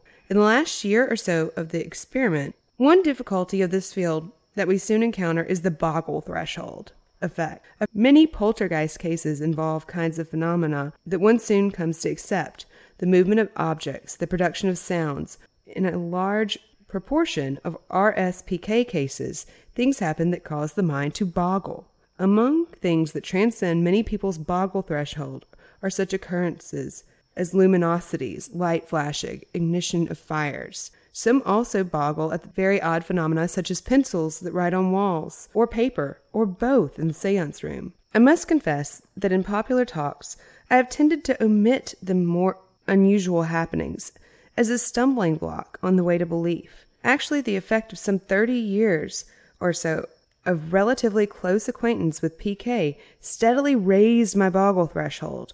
I could say that perhaps I am deboggled, in rather the sense of being degauzed. It is fact, the more well-evidenced parallel case one reads about, the higher one's boggle threshold becomes. So you're saying, I've seen a lot of shit, and now I believe a lot of shit. But I understand that y'all can't believe all this shit.